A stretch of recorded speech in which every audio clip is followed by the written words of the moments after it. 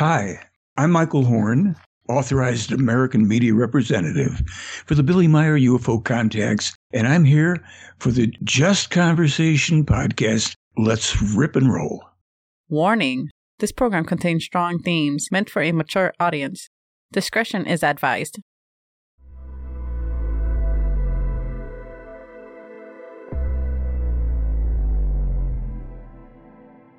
Welcome to the Just Conversation podcast, the show where I, your host Jack, speak to incredibly interesting scholars and creatives from all walks of life, everything of all things. I love talking to people. I'm a weird, extroverted, strange perspectivist, devil's advocate, philosopher-ish troll guy. Your neighborhood Spider-Man, in other words. Minus the quirky, always joke-cracking, sometimes I just get really serious and ask really disturbing questions and make you question your own sanity. Because that's who I am. Anyways, as you guys know, this show involves a second person, not just me. Although, before I introduce the person, I guess technically it is just me talking to myself like a crazy person. Because that's what I be doing. I leave this microphone, all jokes aside, I walk away and I'm just talking to me. People be around me and they be like, yo, Jack, and I just look at them and then I look the other way and start talking to myself again. And they're like, did you just ignore me and talk to your imaginary friend? And then I look back at them and I'm like, shut up, you illusion. And then I start talking like, look at that crazy hallucination I'm having. As I talk to the crazy hallucination I'm having. And then I wake up in a mental institution and realize all of it was an illusion. Anyways, aside from those facts of life or whatever that might be, this show always has a guest. And today's guest is a particularly fascinating, interesting, and unique individual who, on top of being a documentary creator, he is a expert on the Billy Meier UFO cases. He is highly involved with all of the things related to Billy Meier, the teachings, the cases, the UFOs. He's in general connected to ufology. I believe that's the correct terminology for that, ufology. And he's highly connected to that. And the last time he was on this show, he dropped like a nuclear bomb of explosive knowledge on me. I'd looked into him in preparation and I just was not ready for how much information exists inside this man's head. But also there was no way to truly understand the depth of how much Billy has written throughout time, and the fact that Michael is so closely related to all the work. He's always digging through it, always sifting through it, always reading it, always interpreting it, and it's completely fascinating. This is an episode you guys definitely need to stick around for. It's so worth it. It's so worth it. I am so excited to have this conversation with him. Because last time I began with a plethora of questions as the ball got rolling, and it's just like, what the hell is happening? And as it got deeper, and any skeptical thought I had, I would ask. And Michael, with complete kindness and critical thought, would try to, even if he did not know the answer, he would think back into the informational bank of all the things Billy has said and taught and written, and come up with a conclusion that would make complete sense based on the teachings and based on physical reality. Billy is highly informed. Michael is informed on all the things of Billy, and it's hard to even explain. This is the kind of thing you have to dive into yourself. And luckily, we got Michael here again to come and talk. We have questions from listeners, from you. We have questions from you. And, well, those of you who know about them. And those of you who don't, get ready. Get ready. You don't understand what's about to happen in your life. Be ready to be highly informed, highly mind blown by the immense knowledge that comes with Michael Horn and the Billy Meier contact cases. So you can find all of Michael's things, all his all the blogs he's put, all the data he puts about all his work, all his anything about Billy, anything about himself. You can find him on his websites, right? So you can get that stuff on theyfly.com, on theyflyblog.com. You can also find michaeltheyfly.com. Those are the websites. As well as you could find his film if you want to watch the film related to Billy that he himself wrote, and it's his documentary. You could find, you just search it up, The Silent Revolution of Truth. And you guys be ready, because this is about to be amazing. I'm excited for when he gets here. This conversation is going to be great. I know it's going to be fascinating. There's no way this is going to be a short conversation, because there's a lot. There's a lot. Last time there was a lot. This time there's more, because there's questions from you guys. And I also know that Michael has things he wants to speak to us about. So I'm just excited. I'm so freaking excited. Anyways, hope you guys enjoy. Here goes the amazing Michael Horn.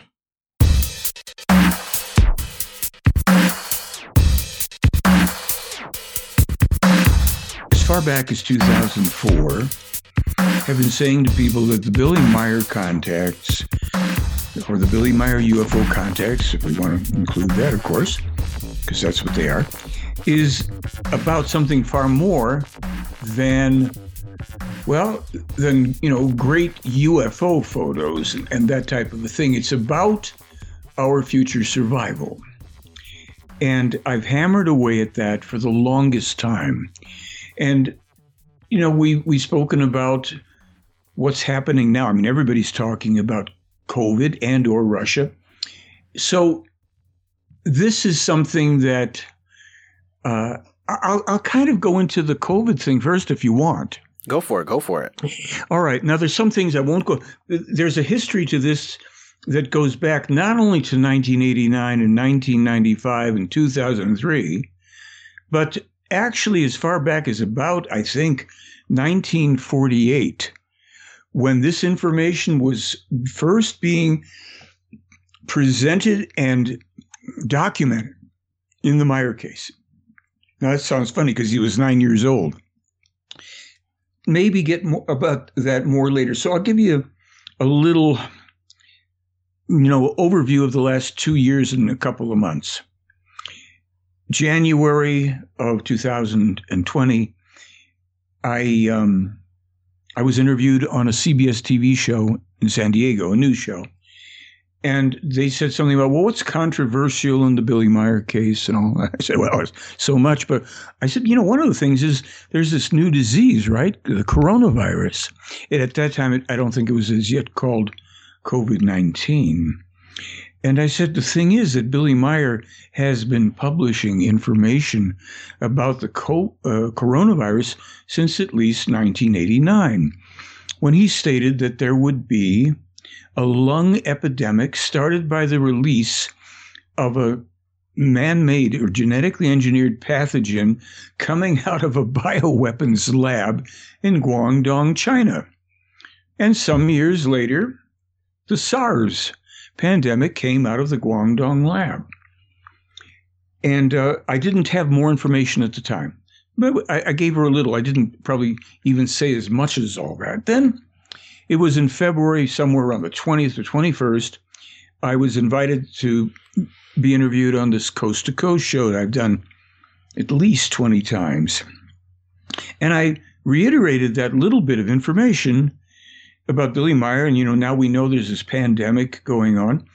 And it was just a small part of the show, because it would be 2 or 3 days later that I would get an email from Switzerland with an English language translated document.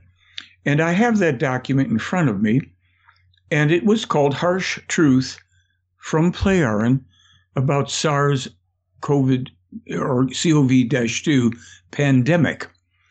And everything that I have on that page was included in it. And what I'm going to do is read off some of the bullet points, maybe all of them, are not that many, but more than a dozen, perhaps. Yeah, I'm already astounded looking at this. Yeah. Go through it. Yeah. Remember, folks, I received this on February 23rd. And of course, I'll just tell you the other part and then I'll come back to this. I called the show back to say to them, give me 5 minutes to let the people in your audience, your million listeners, know what this is really about. This is no lightweight thing coming our way. They refused. They absolutely refused. Well, you've been on before. You're not a doctor. I said, wait a minute. You've just had me off talking about Billy Meier's prophecies and predictions. You might want to know. Well, they shut it down. So I'm leaving it at that as far as that goes. However, here are some of the ones. This is already a pandemic and must be treated as such. Now I'm going to tell you about that a little more. I published that February 25th. The WHO and CDC officially published that. I think it's on March 16th. No, March 11th. But Meier had already published that in German. I think it's either November or December of 2019. So he's already, 2 months prior. It's a pandemic. Now, you have to understand, I never have any theoretical information sent to me by Meier. They are statements of fact as far as they are concerned. And if they don't know something, they also say that. So here we had, it's a pandemic, must be treated as such. Avoid airplanes, ships, mass transportation, and crowds. In other words, self-isolate, don't travel. We're getting to why in a moment. And hold on. This blew my freaking mind. So, okay, something that was mandated, not just at the beginning, because we had, it was called a pandemic on March, and then we had an entire next month of watching it slowly evolve and just observing other countries before the world decided lockdowns and masks and social distancing. So he's 4 months ahead of this. Oh, yeah. And you'll, as I say, actually many years, but yes, 4 months ahead. But we're going to get to that because this is just the first presentation. And this is all dated, correct? Like this could all be wow. This is copyright verified. Holy crap. You know, when you realize that this is courtroom, I can walk into a courtroom and show that this is the unaltered information that we published verifiably February 25th, 2020. And it gets better. So now we get stay at home, avoid exposing yourself to risk of infection. That's part of the self-isolation. The real number of infections and deaths are already much higher than reported. And it will continue. It continued to be that way, and there's more on that. Actual incubation period, up to 4 weeks to 3 months, not 5 days. Spread by asymptomatic people, airborne, through the air, breath, clothing, etc. Breathing masks are useless. Now, that was referring to the surgical masks. They eventually told us what to use. The virus penetrates surgical masks, bandanas, etc., because it's obviously so small. Full body protective suit, like a hazmat suit, Ebola-like stuff. Breathing apparatus are the only real protection. And this became very important. And then, hermetic quarantine required, must be longer than 2 weeks. Asian races initially most susceptible, but will spread to others. Okay, wow. Okay, hold on. Because he did say that it would start specifically in China, and he actually named the town. He name-dropped the town that it would begin, and it did start at that town, but he also knew that it would spread through Asia pretty dominantly and then much later become a problem elsewhere. Well, remember, that one was the 1989 prophecies for the 2003 SARS. Wait till you find out the rest. We're getting to it because he actually tells where it came from. And I mean, really tells where it came from, but we're getting there. Hermetic quarantines, you see, those are airlocks. And the reason they said that is because what we didn't know at the time is that when people have this disease and they're asymptomatic, they go into medical facilities, they spread it to the personnel and to other patients, and then the medical personnel are taking it home. Okay. And this is true. This thing spread like crazy, but more to come. the virus becomes more aggressive over time. It mutates, right? Claiming more lives. Children are mainly immune and the main hidden spreaders of the disease. But of course, they tell us, and it's in here too, you'll see that children will not remain immune. We're just starting. China and the U.S. suppress the truth for political and economic reasons. Oh, big surprise. And the WHO is culpable for not immediately proclaiming a pandemic risk. Now, since all of this will be available, with links and everything, and people can read it and all you want, this is fleshed out here. You have to understand, right up here, if you can see my cursor jumping around, the current SARS-CoV-2 virus, or the coronavirus, as it's popularly called, was accidentally and unintentionally carried off and released from 2 secret laboratories in Wuhan, which they had also published in 2019 in German, and we have that. Yes, and that was only confirmed to be true at the beginning of 2021. Yeah. And they still argue about it's true. Well, I mean, this is, you pull the thread on this, wait till you see where it goes. We're just touching on it. And we can do as much or as little as you want. I want you to understand that I want you to see a few more things, but this is the most impeccably accurate information on COVID that exists. And we have suffered from the censorship, the suppression, and the outright utter ignorance, criminal negligence, and incompetence of leaders, in quotes, worldwide, the media, you name it. So this is all the stuff they address all this. This is all the, can you do, and all, and I'm going to jump to something in a moment, but this just goes on and on. And then overpopulation is mentioned here as a separate thing. But this was the introductory thing. Now, I have published 190 blogs, all either directly containing or referring to Billy Meier's information on this disease, error-free, not one word redacted, retracted, corrected, edited, and you can't say that for anybody else.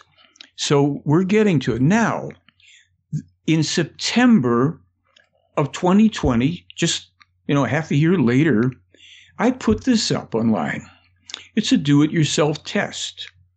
And what you do is you click on, here's number 1 was pandemic. Here's where it was initially, November 12th, 2019. We should have it here somewhere. Yeah, November 12th, 2019. Let's see if it comes up. Yeah, there it is. The China epidemic in relation to the pandemic and the secret laboratories where the virus escaped. November 12th, 2019. They're not pulling any punches. They started right off because of the stupidity of the WHO, et cetera, et cetera. Now, let's go back to our little test, if we may. I can operate this particular browser here. Self-isolate and lockdown. We published it, verifiably, ironclad, legal standard of proof, February 25th.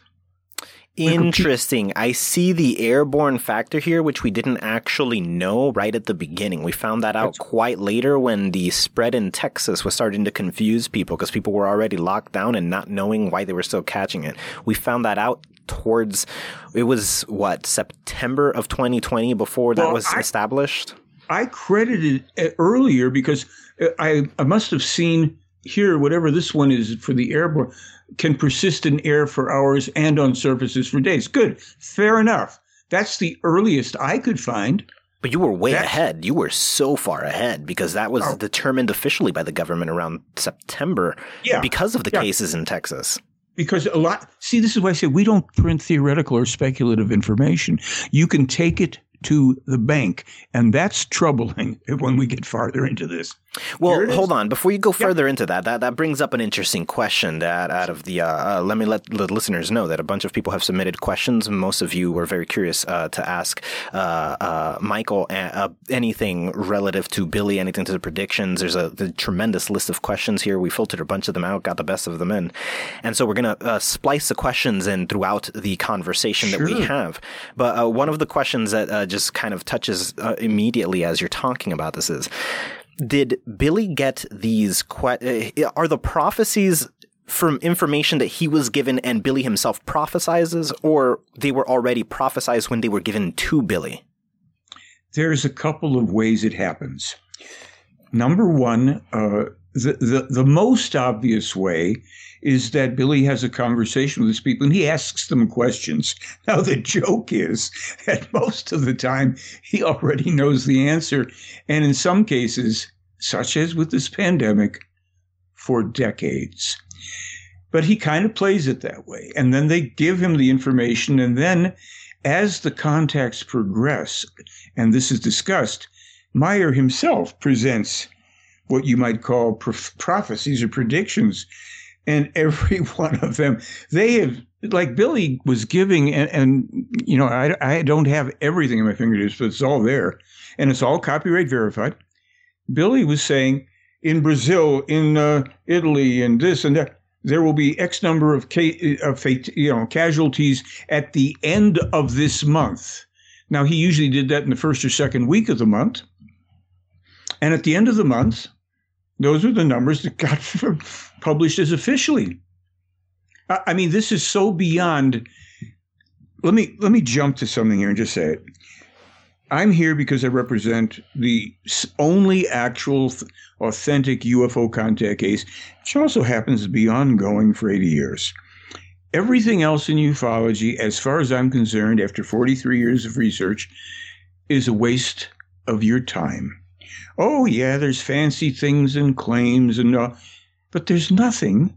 There's no verifiable evidence of extraterrestrial anything, unlike in this case.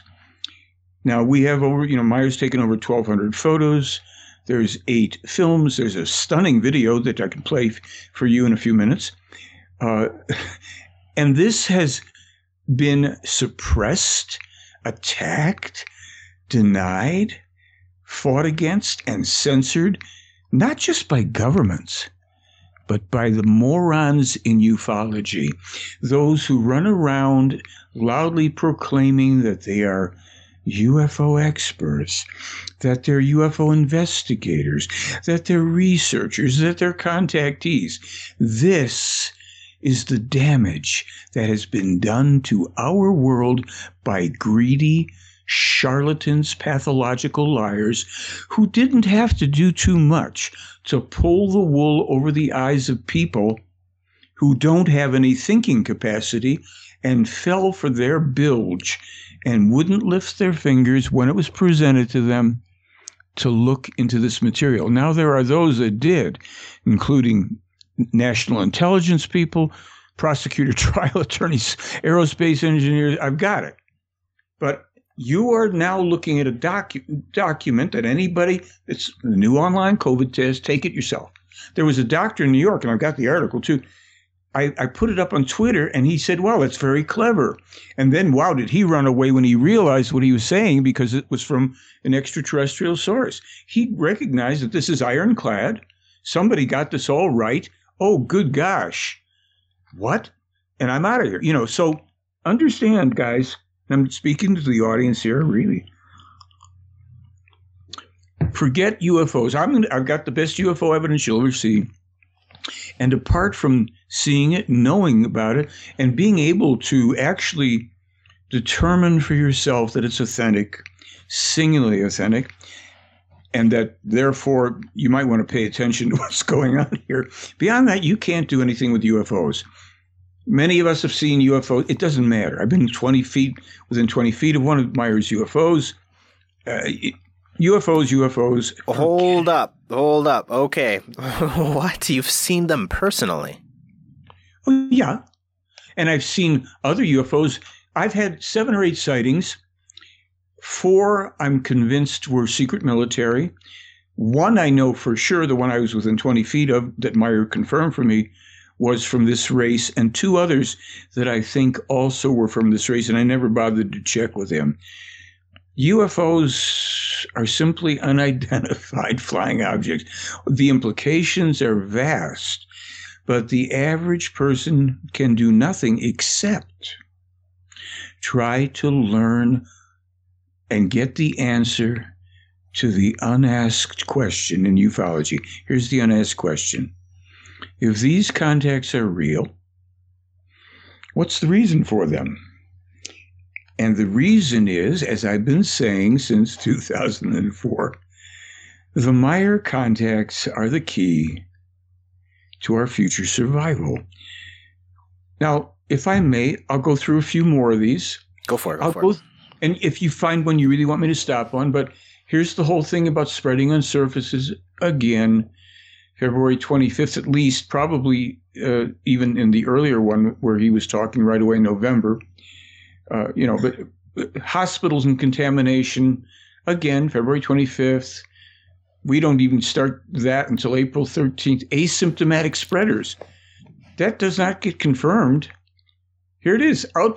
Large SARS-CoV-2 outbreak caused. Finally, the CDC says it. By asymptomatic traveler in China, and he wasn't the only one. When was that again? Well, that's June. When did we publish it?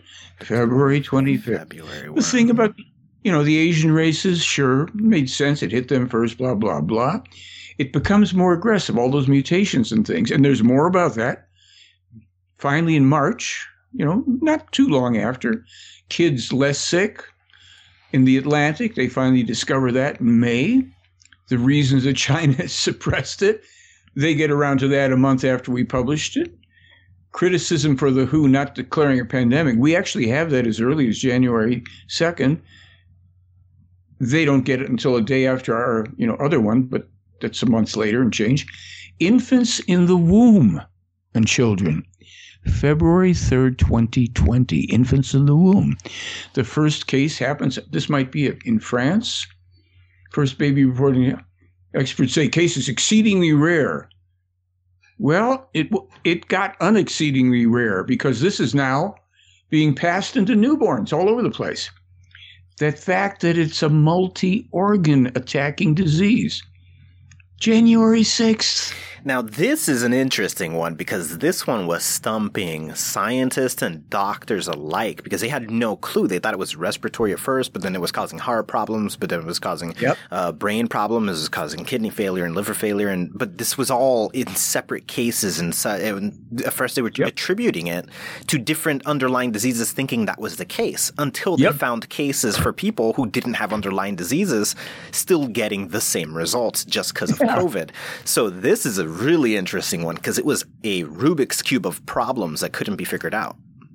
Not for the player, and they nailed it even before I got the official thing. See, they held back a lot of info to put forward this stuff, hoping, of course, that our scientists and our doctors and medical experts were going to jump on some of this. But they didn't, but they'd already published a lot of other stuff. The CDC says the cases are 10 times higher. Oh, they said that in June. We said it a month and a half, almost two before.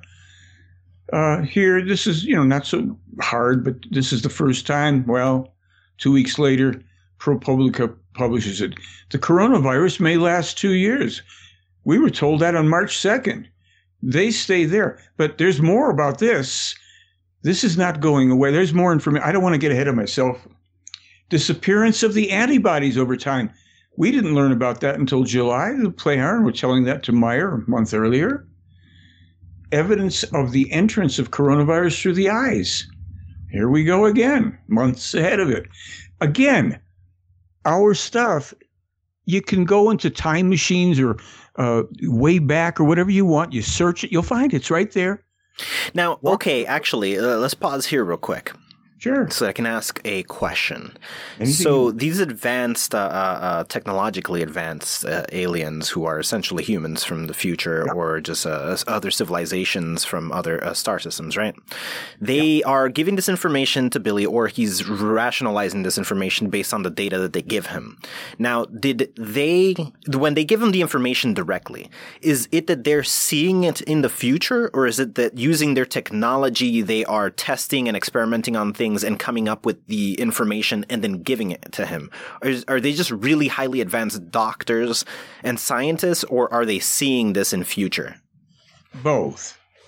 Okay. So they do and can do both. They have the ability, under certain very specific circumstances and conditions, to go forward or backward in time, see things as they were or as they will be. They can also deduce probabilities, that meaning that, well, we can tell you that if people don't do this, this is the likely outcome, and they're never wrong about that either, because we never change. We're too stupid. So they have those abilities. Billy Meier has partaken of those abilities since he was a child in single digits in the 40s, through the tutoring and mentoring of his first extraterrestrial teacher, which began in 1942 when he was 5 years old. Yes, I remember you actually told me about this the last time you were here. This is quite interesting because, so if I remember correctly, you said that he's himself has time traveled with them. Rather extensively. Is there a ballpark estimate of how many times he's experienced this, and is he still experiencing it? Well, let's put it this way, and this is going to sound funny and strange. Billy Meier is officially 85 years old, but it has been let on with a kind of little chuckle that he's at least, in terms of the life he's lived, including all this time in other time, he's at least twice as old. And meaning, even since he was a child, he would be taken out of this time with his teacher to be tutored, to be taken places, shown things, even to spend time living with other people on Earth in different time periods. I mean, now, let me just say this for everybody. According to the information in the case, there's nothing to believe here. You can't prove it, nor disprove it, neither can I. But I'll tell you something. When people say to me, well, do you believe Billy Meier? I say, no, I don't have to believe him. I trust him because I have been unable to find anything that can be vetted. Always comes up true. He's never lied. It's just that simple. Now, does it mean, therefore, everything he says is true? No, it doesn't mean it.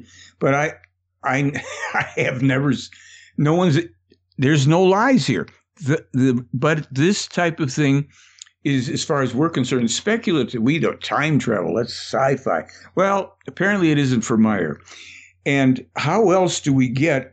Now, by the way, pardon me, he's the seventh and final contactee / prophet for this race, we're told. So going back to Enoch, Elijah, Isaiah, Jeremiah, Emmanuel, the name of the real name of the real man, falsely known as Jesus Christ, a human being who never existed, never walked the earth, and for whom there is not even one independent biography. In other words, a non-religious fairy tale that documents the existence of a man named Jesus Christ 2,000 years ago back in that old Middle East there. Yes, actually, the story of Jesus is pretty interesting because in his case, he comes from the civilization that invented record keeping.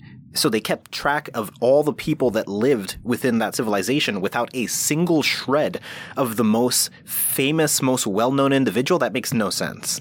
Yeah. A friend of mine said to me, Michael, do you know there were about 60 historians living in that overall area during that period of time? Nobody ever wrote about Jesus Christ.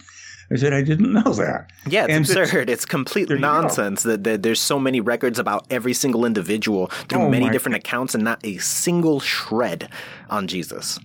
Never existed. There was a man, and according to this information, and surprisingly, also to be found very briefly in the Old Testament and the New Testament, the real name of this man, Emmanuel. In the Meier material, spelled with a J. In the Old Testament, I think it was the I, and in the New Testament with the E. And in Isaiah 7:14, it says, and his name shall be called Emmanuel. In, where were we? Matthew 1:23. And his name shall be called Emmanuel. For whatever reason, by whatever fluke of fate, that the people who falsified these religions, these abominations that have enslaved people and caused more death all over the world for thousands of years, they missed those two. They didn't get to take them out. So for those who want to know, you can read the original teaching and writings of this man, Emmanuel. There is a book, Meier is the co-discoverer, with a former Greek Orthodox priest, going back to 1964 or so in Old Jerusalem. The book is called The Talmud Emmanuel. It's amazing. But, there's so much here. We could, let's just get your bunk out and let's just roll here. We're going to go to sleep and have a great time. So, just to continue for a moment, aerosols and droplets, February 3rd, March 2nd, March 16th, officially January 13th. Animals can transmit COVID. Oh, no, that can't happen. They said, after Meier, of course, published in January and March, took till June 1st until, it might be able to be transmitted by animals. Here's an important one, and they still don't know the real extent, I'll tell you. Virus remains in body after recovery. Now, that's very interesting, isn't it? I jumped there to show you that, but let's just go back up here. Virus remains in the body. That means that once you get the coronavirus, the COVID, it never leaves your body. Like the cold. Yep, and in many ways far more insidious because of how it can behave, whether it's 2 weeks, 2 years, or 20 years later, what it can do to the human body, which we will be finding out more in the decades to come, when these suddenly strangely arising diseases that didn't exist before finally get traced to things like COVID and the vaccines. Now, moving along to vascular inflammation. Vascular inflammation, November 2019. Vascular News has a new discovery in May of 2020. Thromboses, February 3rd. European Respiratory Journal, May. Heart disease, February 3rd. AHA, September 3rd. Long COVID, no recovery. Now, that's part of what we were talking about here, because you don't ever fully recover. Remissions, other diseases, the resurgence of other supposedly cured illnesses. I mean, this thing is insidious. Vaccine dangers. As far as I know, we were the first to publish that. November 15th, 2020. It's only not too long after that the Wall Street Journal, but you see, Playarin are already telling you watch out. Why? Okay, guinea pigs. In November, they simply said people are being used as guinea pigs for these vaccines. It's roulette. And they explained why and how. Then they foretold the vaccine discrimination legislation, which was first mentioned in December. They said it's coming. The vaccinated can remain infected. Yeah. New COVID variants. They were already talking back in February 3rd, mutations, variants. Takes until December. The Wuhan lab, it was in there November 12th, 2019. That takes 7 months or whatever it is. The Wuhan cover-up, they told it February 3rd. Guillain-Barré syndrome, connection to the vax. The call for the proper masks, they didn't say anything until May 10th about the KN95s and all that stuff. Yeah. But they did. And they, because they'd already called for the hermetically sealed quarantines and the hazmat and all that, which didn't, the only people that have called for it to date, Melbourne medical team, a year and a half later. And when I wrote those people, they wouldn't respond. This level of suicidal ignorance on the part of humankind, it's beyond laughable. What can you do? The vaccine breakthrough infections, they'd already foretold that in October. Okay, now that's 36. There's more scattered throughout. I just stopped because, people, either they're going to catch on or they're not. And we have all of this stuff and more and more. And in those 190 articles, you can read the texts supposedly of Meier, young Meier, writing his writings beginning around the age of 8 or 9 about things that are coming. But I'll give you something else here that you might want to be. Now, as you were writing this information, you were actually distributing this, trying to get news outlets and people to pay attention to it, correct? Oh, yeah. So, and I'm going to come right back to that in a minute because that's the biggest frustration for me where I live. So this is interesting because he was 10. It's in here. This is written by young Meier and published with the help of 2 of his school teachers, and another person who was helping him was a psychologist named Carl Jung, who kept silent about it but helped young Meier, world-famous psychologist, knew him, and he said, here's this kid's a genius or whatever. Anyway, he talks about the real figures of the deaths and all. The vaccines themselves will be This is 1947. Now, let me see if I can just go because you're seeing this word pop up. Okay. So what does that refer to?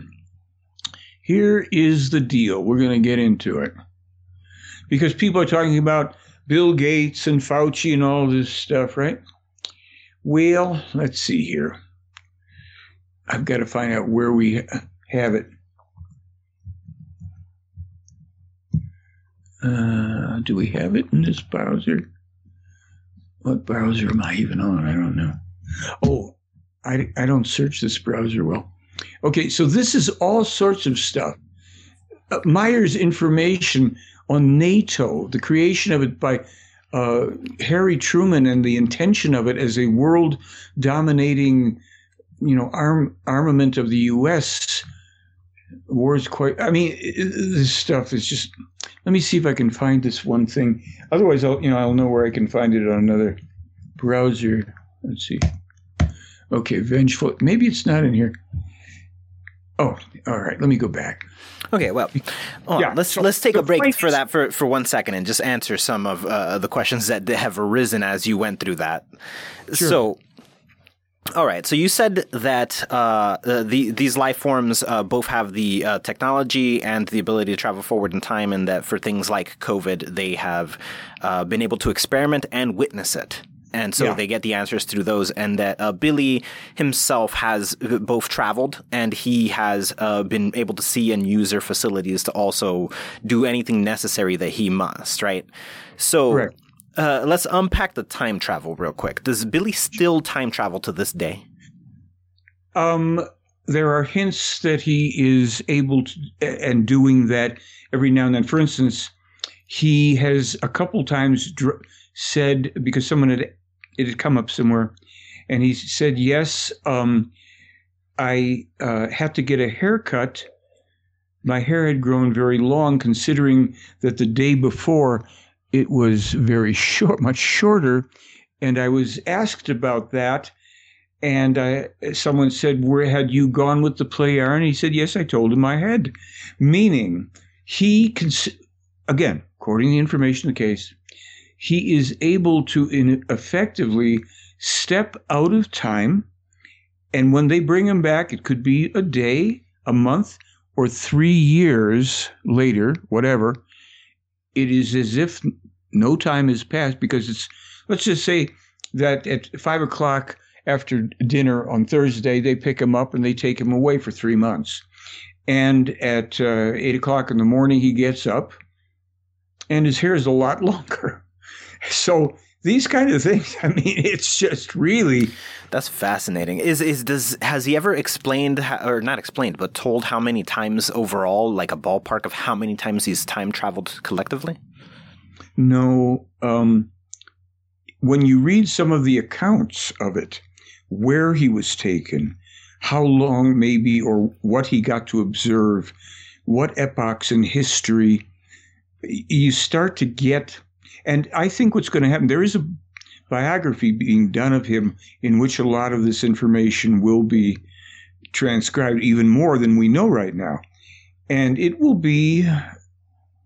stagger people. If for those people who then are able to deduce that Billy Meier is an honest man, according to the top USAF OSI Department of Defense investigator and supervisor, the most honest man he's ever seen, then they might go, well, for gosh sakes.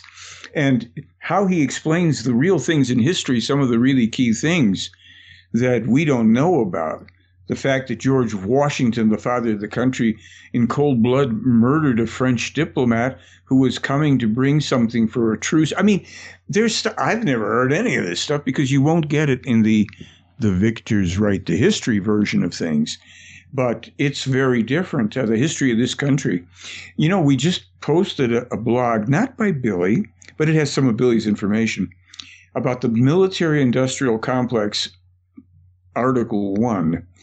And it's written by a guy in Germany who's a student of the Meier teaching. And he expands and expounds on stuff that Billy has presented, filling in some blanks.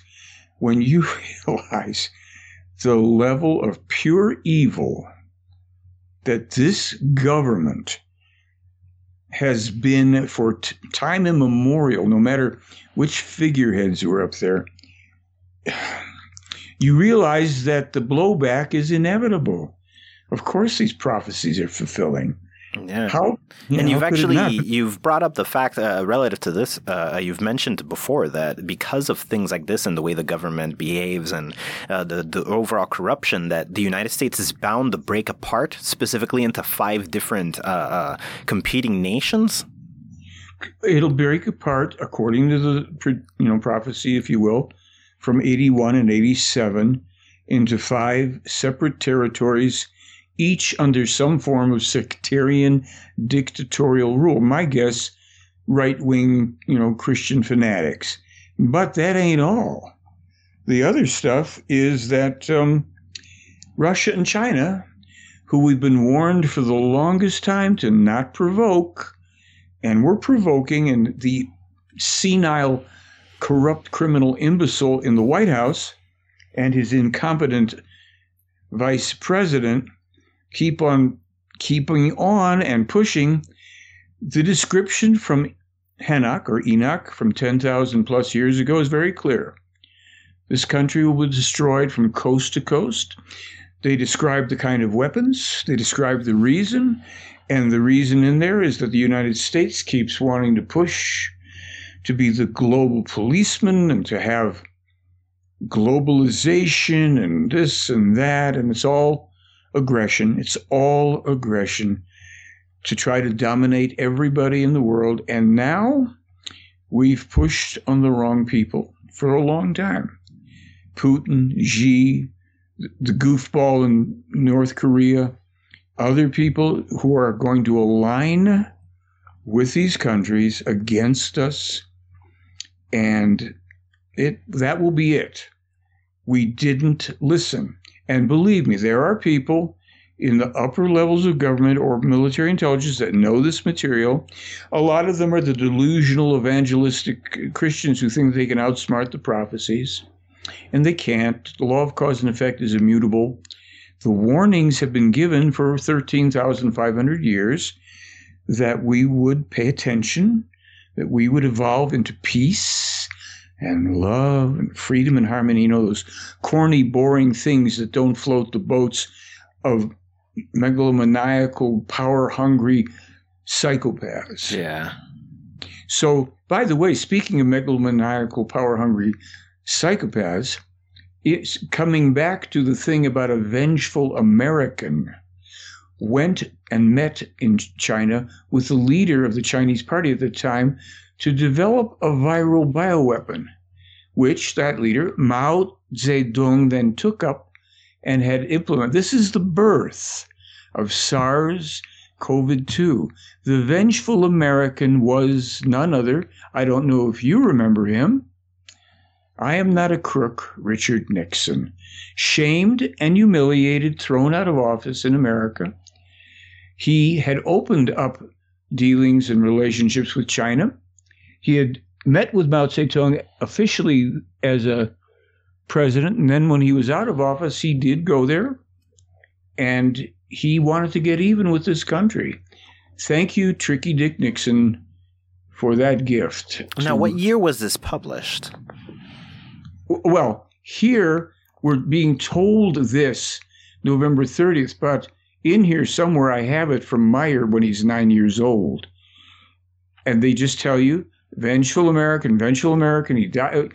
And then here's how we knew, because of certain things where Billy doesn't want maybe any more direct assassination attempts, he's had enough, he doesn't always give the name, and especially with Americans, for certain people. Okay, so I thought about that, and I had my thoughts, and then Billy published something where he mentioned a guy in Brazil who had figured it out. I know the guy, so I wrote to him. I said, who did you come up with? He said, Dick Nixon. I said, so did I. So, and he said, yeah, well, Billy basically confirmed it. Doesn't have to mention Nixon's name. Of course. So the reality of things, this is why this will be suppressed too. This country, in 1975, the Plejaren tell Billy that unless people wake up in this country and change our ways, after 2020, the superpower, U.S., will cease to exist. It will fall apart. The civil wars will come and all this stuff. Well, it's upon us. Right now, the early, military machinations of Putin and these things, but there's more to come. And I tell you what's going to happen. Some of it, we know it. And Putin knows it, too, because they study Meier's material. Now, okay, so, wow, this is crazy. This is so fascinating. So, at 9 years old, how does Billy come across the information? He's told this by the Plejarens? You mean when he's young or now? When he was young, when he was 9 years old. How did he, for example, predict Nixon so accurately? He was shown it. Through time travel. Okay. Now, time travel is one of the things he gets to use other than the technology, as well as he communicates with them telepathically, correct? Only in terms of as necessary to announce that they're going to have a meeting, and he, gets the message and he confirms it. They can speak to each other telepathically, but when they meet, for the most part, they do it orally so that the recording devices will pick it up so that sometime after the contact has taken place in the conversation, they beam it back to him telepathically through equipment they have to him. He picks it up telepathically and with one hand in German, receives it telepathically in symbols, not in words, simultaneously translates it into German and types it out at about 100 words per minute in German, where all the nouns are capitalized. And we have a video of that too. Now, he can only communicate telepathically with them, or has he developed a telepathic ability in general that he can use at will? Well, who else could he do it with? There's nobody else on Earth. There may be a couple people, and they may not even be involved with this, or anybody that he would be, contacting. But he can't, all these imbeciles that think that they're channeling and they're psychic and they're telepathic. not a chance. So he can do this. He was trained from childhood how to do this. And it's a very, very advanced skill. We're nowhere near it. There's 2 levels of telepathy, what's called material telepathy, which has a certain distance limitation, and there's spiritual telepathy, which has a vast, many, many light years distance. This is all, stuff that won't really come into more scrutiny for humankind for a long time to come. And again, I just want to say it according to information of the case. Can I prove that Billy Meier, has telepathic contacts with it? No. I can just say we have enough. We've got 250 examples, error-free, of prophetically accurate, very specific, scientific, environmental, geopolitical, medical, financial, economic. And it can't be proven wrong. That's a very important thing as well. It cannot be proven wrong. Go try. See, once you run into a copyright, that's it. Unless you can tell me how he has time travel. They may as well say he cheats and they take him forward in time, Fine, okay, he's cheating. But that's how it happens. And when he was a young boy, he was taken forward and backward in time for many things. My blog is just full of those. I mean, they are so fascinating. You would never know it with this man. He is so unassuming. He's not humble. He's modest. He doesn't back down. He's not like a groveling, God-fearing human. He doesn't fear anything, and certainly not imaginary gods. So you've got a man here with the most remarkable life experiences. Some have been brutally difficult. He's told 10 years in advance he's going to have his left arm, most of it ripped off his body, have a nice day. Children, attempts to kidnap his kids at knife point, 24 attempts on his life. I mean, brain injury, falls, broken shoulders, and arm. I mean, this guy's a litany. As one of the guys there said, very matter of fact, oh yes, Billy is a walking disaster. Something's always happening. We're used to it. And Billy, here's the thing, he can say it that way because Billy is not self-pitying. I can tell you, I got to tell you one thing. I think it's maybe 3 years ago, he had a very bad fall. He has one arm. He fell on the shoulder side of his good arm and broke the ball joint and part of the clavicle and all, broke it. They take him to Zurich for x-rays, and they say, well, we can't even operate on this because you've just had a heart valve replacement. And we couldn't control it to prevent you from having a heart attack or a stroke if we tried to do surgery. So here's a guy who just had the heart valve done. And so they say, well, all we can do is, and they put, and there's a photograph, we've got to have somewhere. It's a black heavy band, like maybe a rubber or a fabric or something, binding his right arm to his body while he's got a stump of a left arm. And in the photo, he's standing there smiling with the same guy that said Billy's a walking disaster case, with that guy who had injured his own arm. He's standing there in a sling. It gets better. So here he is. Billy's immobilized. And my partner and I, we go to Switzerland the following May, sitting in the kitchen with a bunch of folks, and Billy walks in, goes over, making himself a cup of coffee, and I'm going, what the hell?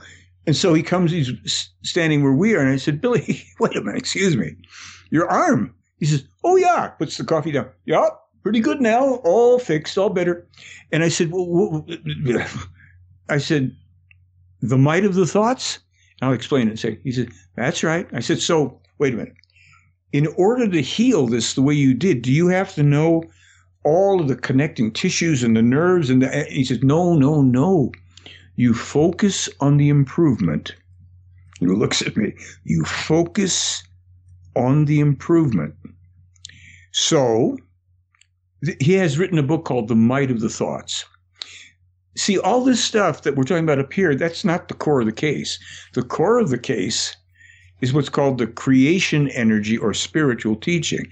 How life works, what the laws of life and the universe are, how the human being, how the thoughts work to create feelings, to create thoughts, to create actions or not, how all these parts of us that we know nothing about function.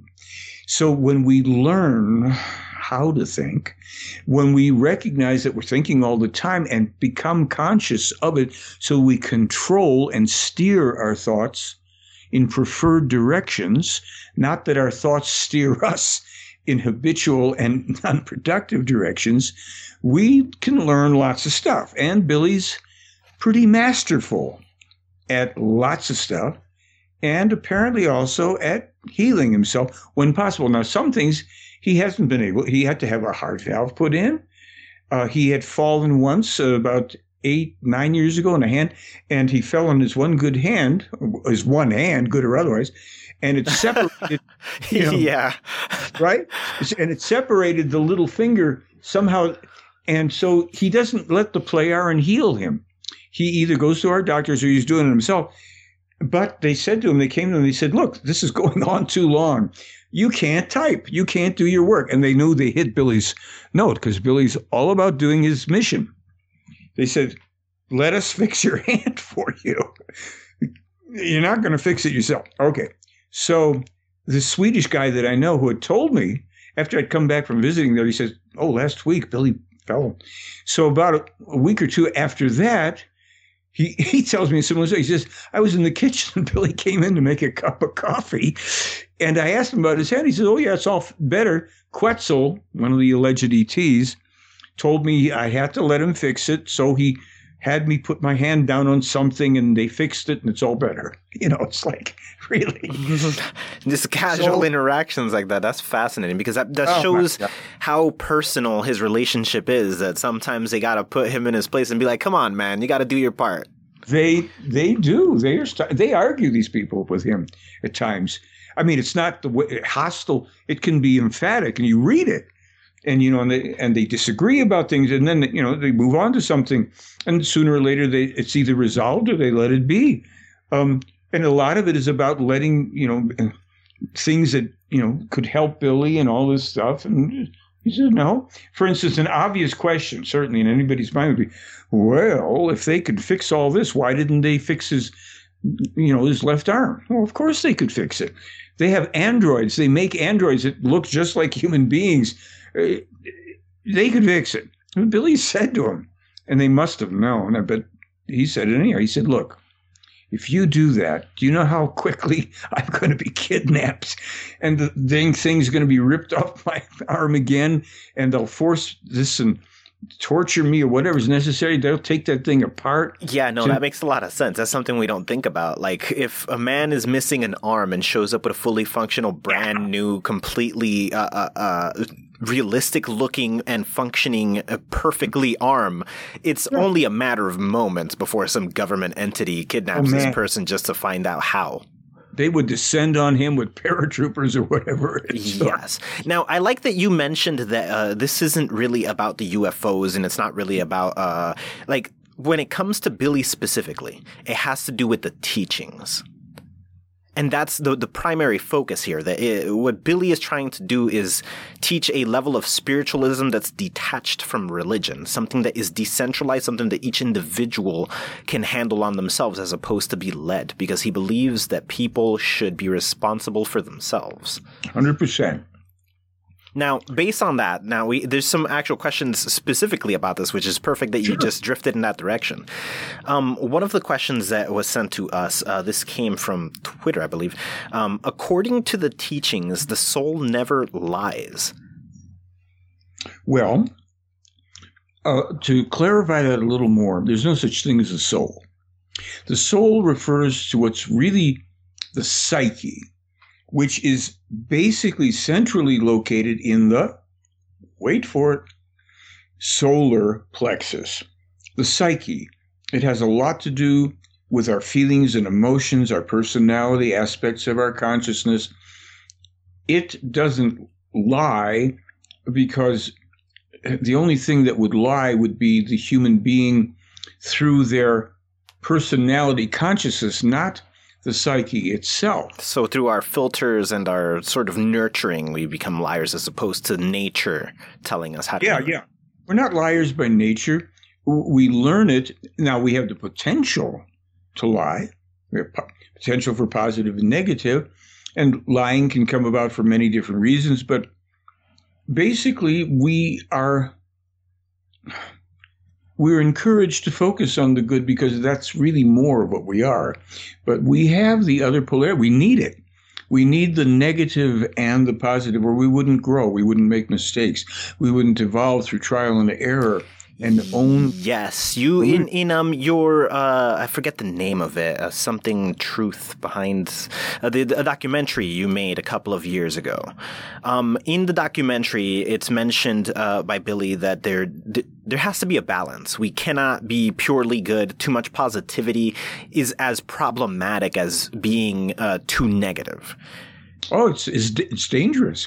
Now, based on the teachings, what's the best way to approach being more balanced in that regard? Well, this is where we come right back to some of the basics in this teaching. Number one, 100% self-responsibility. So we're not looking to put off the responsibility for anything in our lives on others. Yes, of course, if you need a doctor, if you need a plumber, that's not what we're talking about. We're talking about the decisions, those things that the human being chooses to do in day to day, in their thoughts, moment by moment. So the second one that comes to mind for me is we have to see things as they really are. That means we don't filter reality, what we see or hear anything, through our fears of what it could be or through our hopes and wishes. We see a thing for what it is, a microphone. Now, we have names for things, but I mean, this isn't going to turn into a swan, and I can't pretend and have any positive result from denying the reality of what this is. I don't have to use it if I don't want to, but we don't pretend. Our world is based on pretending. Religion is fairy tale with so much negativity packed into it, I can barely tell you. And politics, the art of advantage, it's not the art of the possible.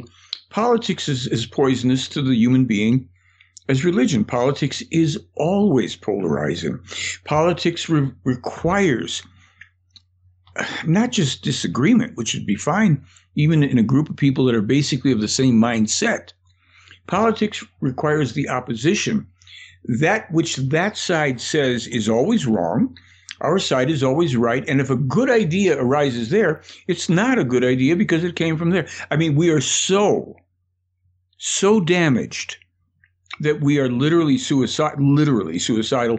Politics, I'm going to fix the problems that my predecessor made. So-and-so says, and 4 years later, the next clown shows up to say the same thing. So and people fall for it every time, which means that those psychopaths who aspire to political office and ever higher power know that. They know that the masses are morons. They know they're easily manipulated. They know that they accept lying as their day-to-day reality, that you can tell them things that are lies that any child would question if they hadn't been polluted, and they will fall for it because they want to see things a certain way. So when the master manipulator is up there giving him those pictures because he knows they want it, they're going, yeah, things aren't really as bad as they look and they seem, and the bombs aren't really falling. It's just like so-and-so says.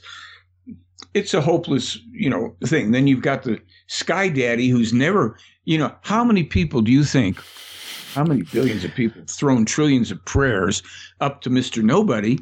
And how many have literally been answered other than the flukes of things happening and people want to give credit to a God? They never give themselves credit. I made my life happen with the help of other people. There was no outside power bestowing anything on me. The universe didn't intercede in my life.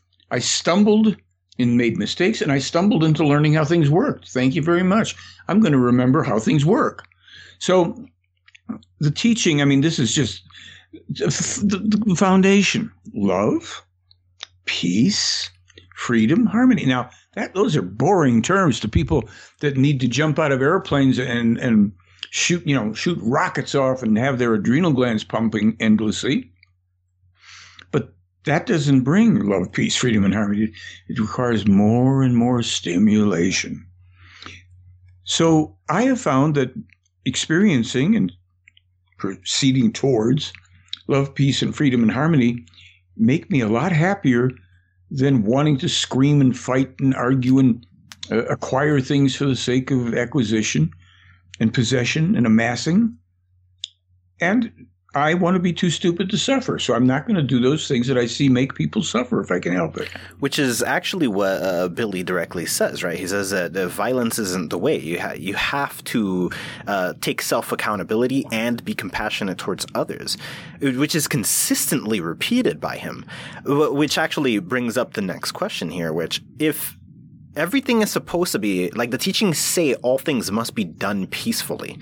All things must be done peacefully where it could be helped, and even in the face of physical conflict, if you can face it without any sort of violence on your part, then you should.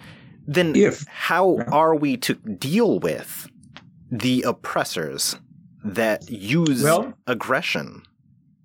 Here's the thing. See, when a people, we're not a people in this country, we're just a hodgepodge of competing interests and corporate, slaves. But when a people comes together for the same essential values, ethics, and purposes, when it aspires to those things, it doesn't empower psychopaths who are transparently self-serving, power-hungry, violence-prone, wolf in sheep's clothing, to rise to the fore. But it can happen. Even the Plejaren had a whole history. They have to go through a lot of this stuff. So when people find that, then they try to take the peaceful means first. And that means that they come together.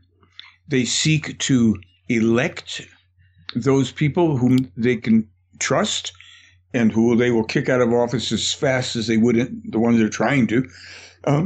And they seek to have conversation and negotiation. They will do nonviolent things to pressure that. Now, we're in many ways, it's a little late in some places. Meier, if you read the recent blogs, he said Russia was wrong to attack. But he also said that I guess it's over 30 years now, Russia has been deceived and lied to and manipulated. The West, NATO, the U.S., Great Britain, all that, the EU, have been plotting to attack and destroy Russia. And they have been moving nuclear weapons in place. And Billy, 5 years ago in 2017, said they will move a base into southern Germany to attack Russia. And then within the year, they had moved that base. They're never wrong about this because they can see it. They have to tell us because we're too stupid to see what's going on. So there comes a time when you have to find a way to shut down tyrants. And still you try to do that with peaceful means. Now, the peace movement of the 60s was a failure because everybody's walking around with a peace symbol that is literally the rune, the symbol for war, death, and destruction. Literally. The true peace symbol is upside down. It's upside. There it is. When you give the peace sign to somebody, do you go like this, dude, or do you do this? This is not fair. Oh, yes, you're right. Peace.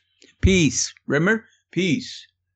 So we are so far afield. We're idiots. That's really the problem. It comes down to the fact that we're stupid and gullible.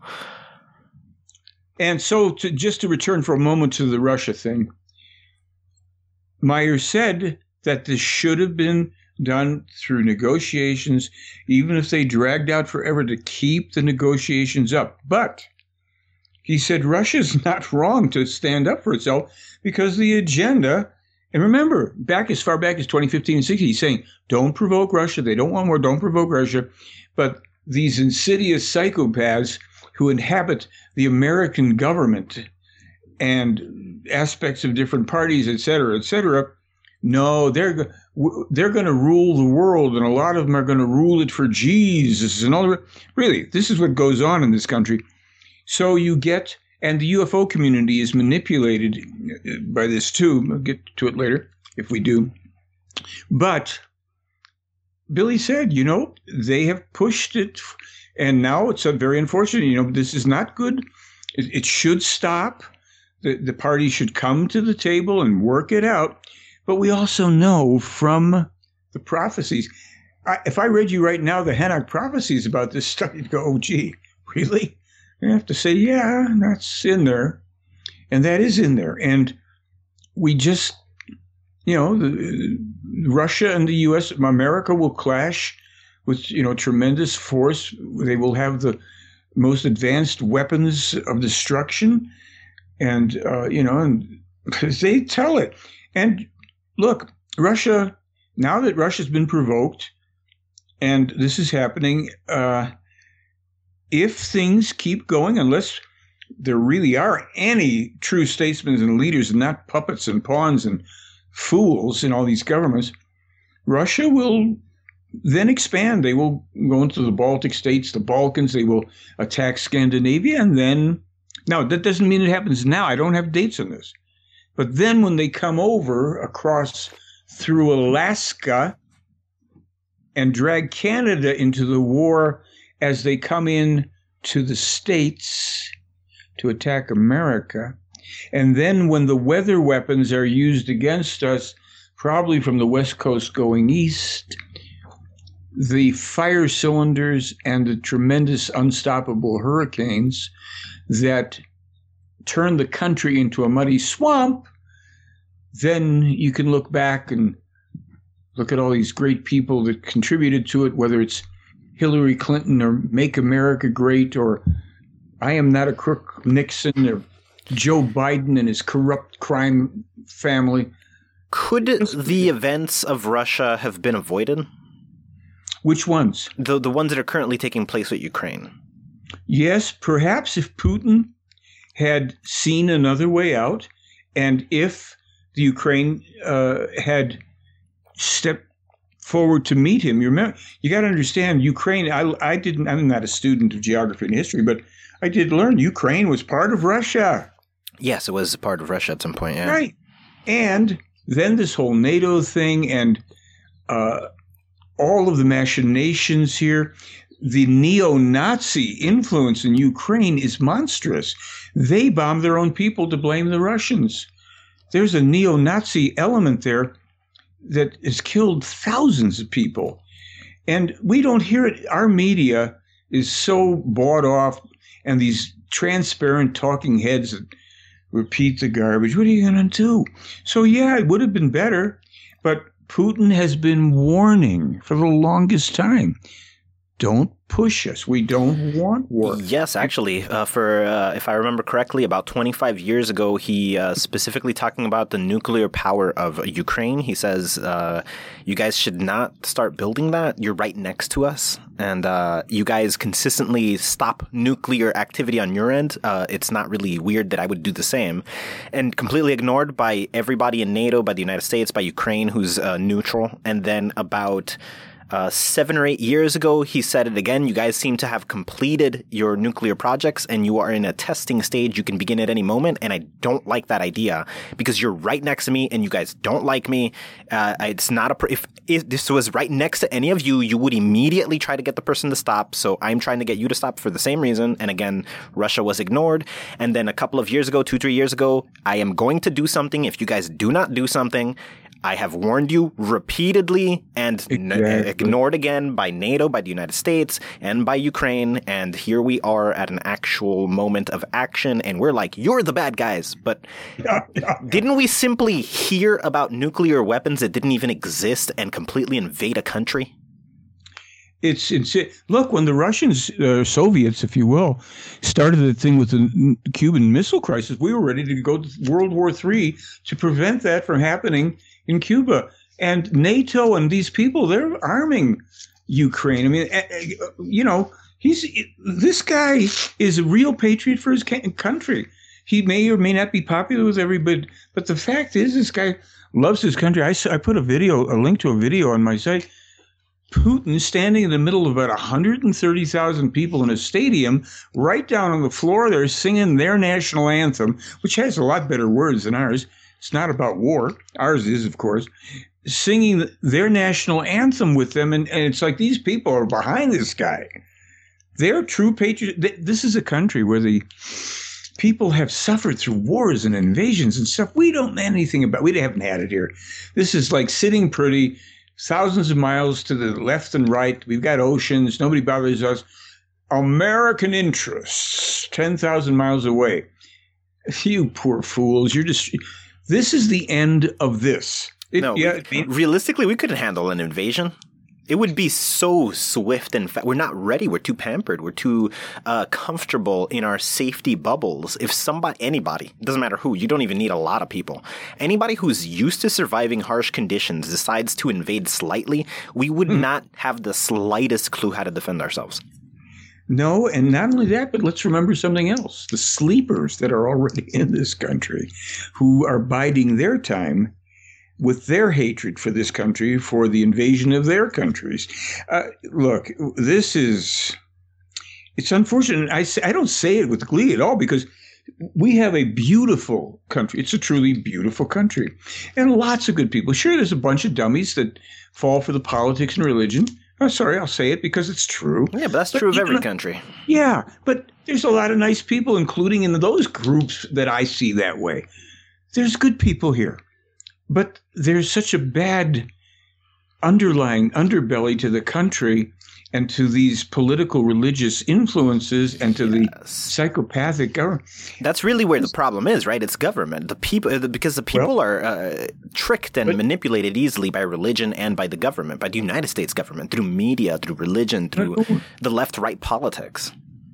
Yeah, but that's the thing. Who allows, empowers, and votes them in? Look, I think about this because the system is so corrupt.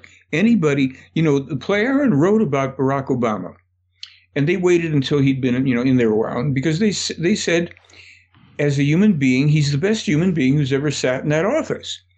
But as a president, he is a failure, and part of the reason is he wasn't strong enough to stand for all the things that were his genuine desire for people. He couldn't stand against the negative powers around him. And so he is, the drones and the this and the that and the deaths on his watch, he owns that. It was just something that and this was foretold in the 40s. They talked about him in the 40s. But they said, he's the best human being that ever was there. And he had great, wonderful ideas for everybody.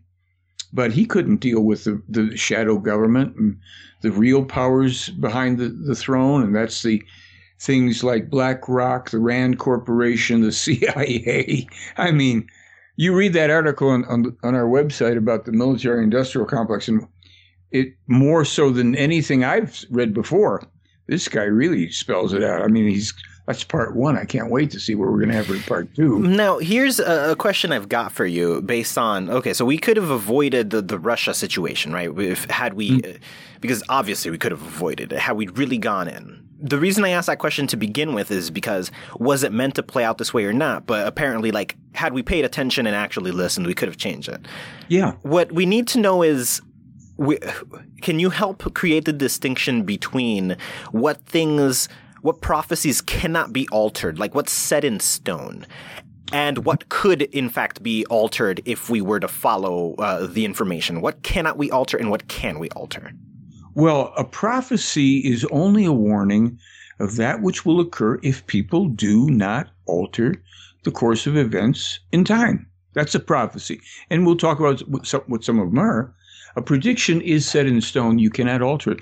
And that's why with the actual predictions, a lot of them, they're never given dates and things, because what the Plejaren know and prophets know, if you tell somebody something that's going to happen, whether it's something that human beings have set in motion or something that's going to happen cosmically that you can't change, then they're going to try to change it anyhow, and things will end up being far worse.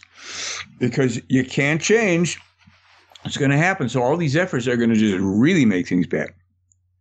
Now, there are predictions that they've made in the past. I mean, but when a prophecy goes past the point of return, then it becomes a prediction. So a lot of these are still expressed as the Enoch prophecies or the prophecies of this one or that one. And then there's the predictions of Jeremiah, in which he talks about this country turning into a muddy swamp after we get wiped out.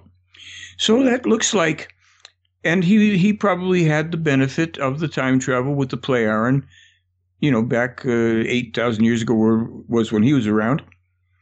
And it would mean to me, and maybe I'm missing something, but it would mean to me that what he saw was the culmination of an insidious,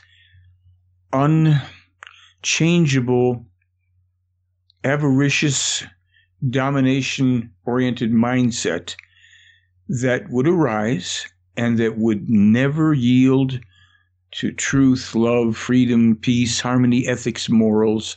And we, again, read that military-industrial complex, and when they talk about how moralless and ethicless these people that have done all this are and were, then you go, okay, well, what's left if that turned into if that's a prediction?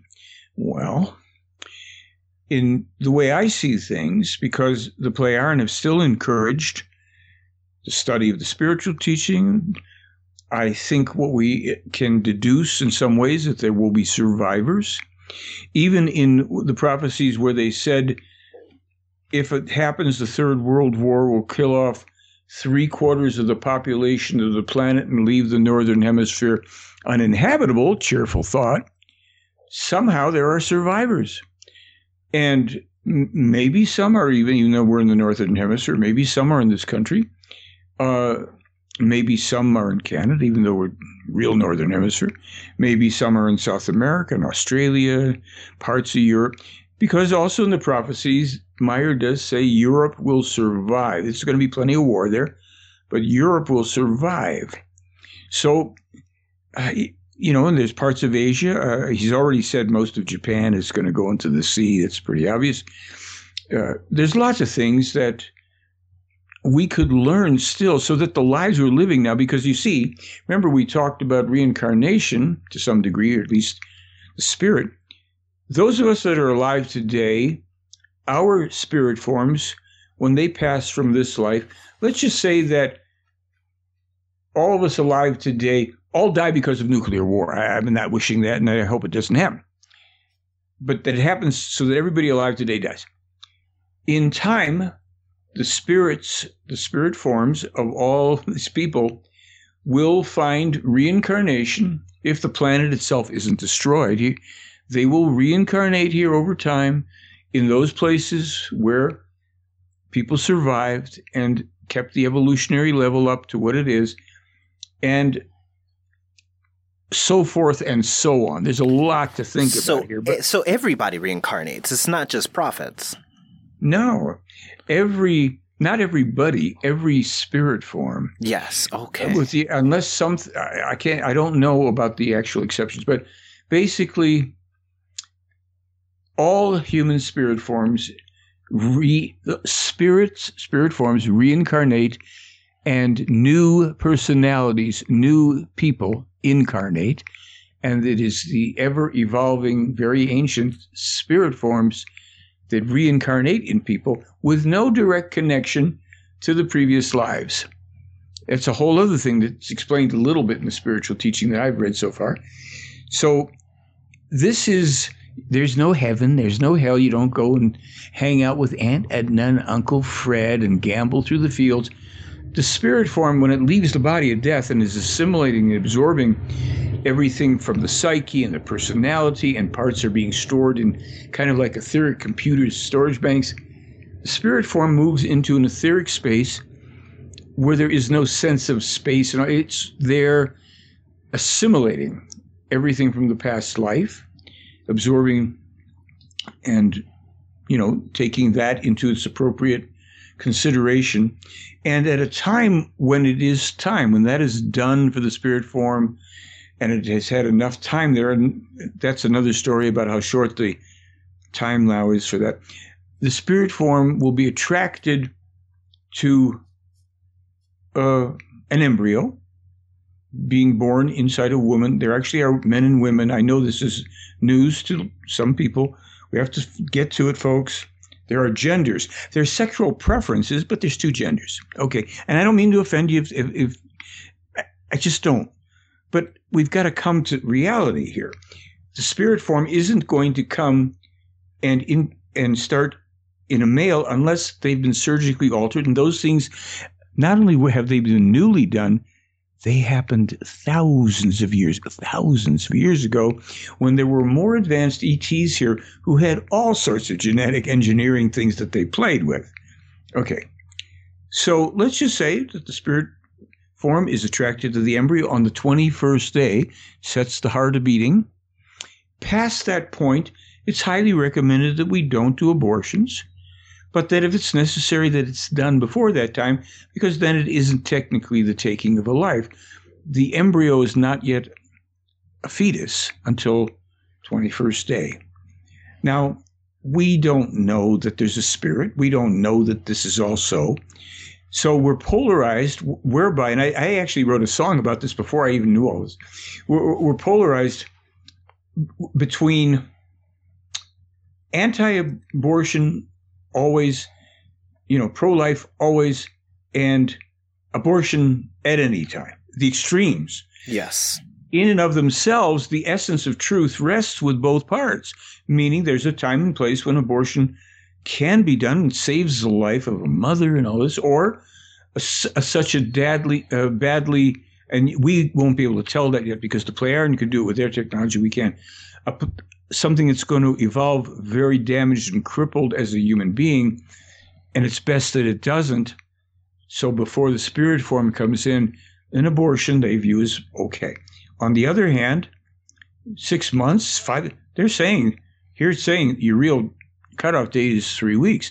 So even though the motivations and things with radical groups who are the God-fearing folks are saying we're not going to allow any abortion, or well, if you understood this point of view, and that your point of view is you want to say, well, we can't prove that, and you can't prove your point of view either. It's just your beliefs, and beliefs have killed more people than anything. So we have these really interesting aspects of the Meier material that deal with everything in human life. It comes right back down to the teaching, which is even more important than the prophecy. No, because you have to understand, the other part of reincarnation is this. Let's say this planet is destroyed completely. Well, then nobody can reincarnate, or the spirits can't reincarnate. Well, not exactly. There's two other circumstances where you don't have to reincarnate on that planet if it's destroyed, or I'll tell you the other one. The spirit forms that are attached, if you will, to that planet which is now toast, migrate. This is not something that a person does. This energetic part piece of creation, of the universe, no personality involved, vibrating energetic piece of this, in the mass of all the attached spirit forms attached to this planet, migrate and are attracted to the closest planet where human life is developing at a commensurate level of evolution. Interesting. So we could be reincarnated in a human from a different planet because we're just looking for the same characteristics in our spirit form. Yeah, the same evolutionary level of the humans that are living on that planet, that we wouldn't come in. We're already, quote unquote, 21st century humans, but we can't incarnate into what would be 25th century, in effect, evolution, nor would we incarnate into 15th century. We would incarnate into a planet, because this is going on all over the universe. There's various planets and levels of this kind of stuff. We'd incarnate into into the persons on a planet where everybody is already compatible with this. It's not such a shock to the personality. Wouldn't have to make up an unmakeupable gap. Now, the other thing about the other possibility is if you're a space traveling race, and your world might be fine, your home world's fine, but you crash on or close to such a planet as we've just spoken about, or not, then those spirit forms of those people, same thing. They would incarnate on that planet or the actual closest planet at that same evolutionary level, which means if they were close enough to Earth, they'd be incarnating. The spirits would be reincarnating into new personalities here. Now, again, this isn't taught as belief. It's taught as a teaching. And again, in all fairness to everything, there's a lot in this teaching that we're not ready for because it's not just for this time. The Pleiaren study Meier's teaching, as do some other civilizations in their federation, because the extent of the teaching is quite deep and vast and broad, and we wouldn't understand. Even we don't understand a lot of it as it is. Hold on. This is fascinating what you've just brought up here. So the prophecies and the UFO contacts, all these things are one individual aspect, completely unrelated to the teachings themselves that are entirely just a product of Billy. And No. The spiritual teaching has been brought to this world previously. It's the teaching of this universe. It's like the laws of this universe, of creation, authored, but they have to be brought forward by a highly evolved enough prophet. So we go back to Enoch, Elijah, Isaiah, Jeremiah, Emmanuel, Muhammad, and Billy. But wait a minute, how could that guy, Enoch, 13,500 years ago or whatever it is, how could he be that involved? Well, now we get to a little deeper in this. Billy Meier and the 6 previous prophets are and were the personalities in which the ever-evolving spirit of a formerly massively huge spiritually developed human being started to reincarnate on Earth for the purpose of becoming a prophet to take on the task of bringing the spiritual teaching forward, which they knew was still going to be very difficult and long because people would corrupt it. Every religion, every book religion, one way or another, is a corruption of the original true teaching.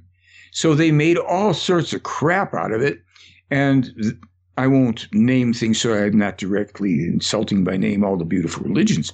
But there was a man, according to this information, named Nocodemian, who something like 9.8 billion years ago had become already the most evolved of human beings, and was at about that time, somewhere around then, moving not just as a human being. He had evolved into what's called the High Council, where the very, very evolved spirit forms are no longer bound to a purely material body. It's kind of a shape that is maybe translucent, semi-material, semi-physical, and these are the spirit forms that now have a consciousness as an entity that can, in a sense, be a personality, but it's far more than that. And they evolve and develop for millions of years in that form. After leaving the manifest third dimensional, for whatever you want to call it, physical, through evolution, through learning for millions and millions of years, then you're into the semi-material thing, millions of years there, and then the evolution into the lower levels of the universal creation, if you will, at what's called the Arahat Atharsata. And there's a book from that level. But you need the prophet who is capable to bring that material back. So this particular leader, person, being, Nocodemian, enters into that Arahat Atharsata level. And I might be messing this a little, but it's pretty close. One time in each universe, each creation, this isn't the first, only, oldest universe in all of creation. This is simply this universe. Once a certain spirit form is in the Arahat, it has the opportunity, maybe you could say it has the mission, to return into physical, human, incarnational, reincarnational cycle to act as a prophet and guide and truth bringer for the still evolving worlds, so that the teaching of the universe can be brought forward uncorrupted for the people of the time. Well, good luck. You bring it forward and you end up with things like the Old Testament, the New Testament, the Quran, all fairy tales. If you read Meier's, how he rips apart and shows you how those things are really put together. So suffice it to say, in this tale, if you will, the spirit form Nocodemian came either, I think perhaps after a long time, at least hundreds of thousands of years in another system, getting things straight. He had to return to the original worlds that he was when he was incarnated as a leader there. He had to return to those worlds to help get those people straightened out. Because after he had been moving on through evolution and all that, while these people had been living, when he was a leader there, living in harmony with truth, love, freedom, and all that, they started to go astray. And they started to produce wars and revolutions and violence.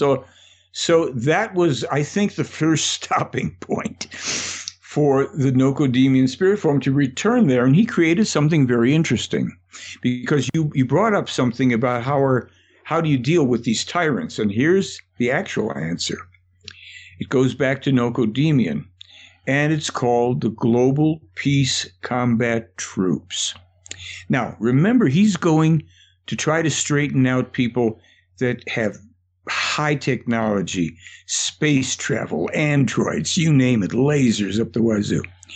He creates a force, a combat peace troop force, primarily androids, equipped with all sorts of weaponry to the highest degree. But it operates on a different premise. The premise is this: you find and isolate the peace destroyers, if you will, the troublemakers, and you offer them to surrender. You say, you surrender to us, you will not be harmed, because this is not about hanging and shooting people. Really, it's like the offer that put down the arms, you know the consequences, these are the laws of creation.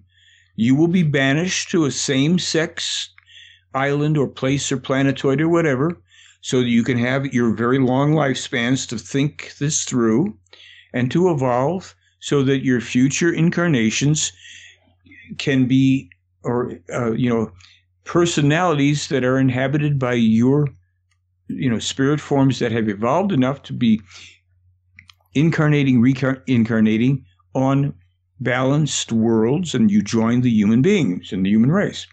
That's my kind of glorified version of that. But basically, here's the deal. Time to surrender, folks. If you don't, we will use whatever force is necessary to defeat you and take you into custody. And if that means that you put up such a battle that our androids are going to destroy you, then it's on you. We don't choose. That's in our first option. So what they've said, and Billy was publishing this long ago, in our world, instead of having every nation armed to the teeth and mercenaries and all this grief, we would need to authorize a true international peace combat force drawn equally from all countries on Earth, operating under the true peace combat, creational energy, spiritual teaching guidelines for how things operate, so that at the first sign of a revolution, of criminal action, be it on the part of, terrorists or revolutionaries or governments who decide they want to rule the world, like America has long decided it wants to do, dooming itself to destruction in the process.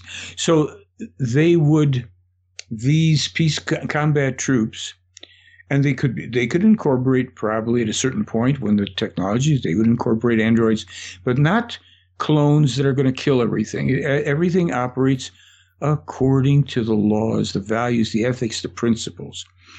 And those people who are deemed an obvious threat to society, dangerous, on the verge of, or already murderous or whatever, they are quickly notified that it's time to surrender, and we mean now. Now, again, they would be taken into custody.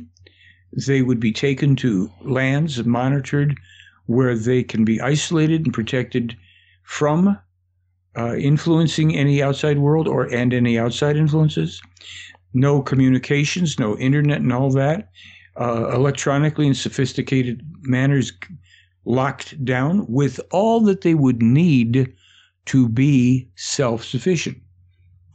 Seeds. Now, okay, hold on. I have two follow-up questions for this because this is amazing. So, we on Earth, on this planet, and our version of humans that have existed for however long, we've had 7 prophets from the spirit of Nocodemian, but that's not to say that there have only been 7 prophets.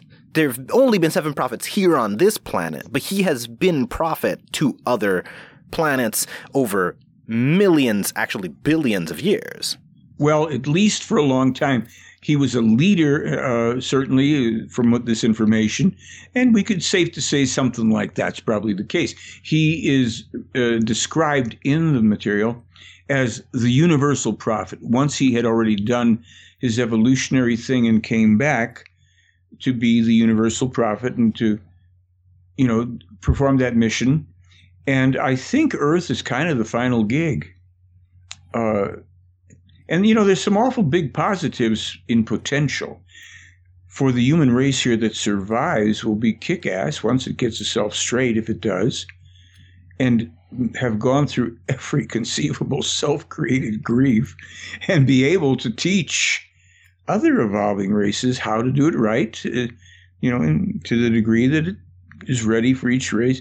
I mean, there are things we know nothing about here that are in play, but we have to survive, and the future has to come and bring some things. Has the global peace force been accomplished in other systems and other planets before? Well, apparently so, and I don't know the names or where or whatever, but the way some of the material has described it, that this has been adopted by other planets in what is the Federation. We're not a part of a Federation. We are not evolved enough yet. We're not space traveling for one. But that there are other space traveling races who live in harmony with the spiritual teaching, who don't have armed nations everywhere, and everybody, armed and crazy to kill everyone. But they have a force that stands ready to protect all nations and protect their worlds, because there are hostile forces in space. Not everybody runs into them, but, opposites attract, and like also has a way of attracting. So there are those things that happen whereby strong planetary defense force is necessary. Okay.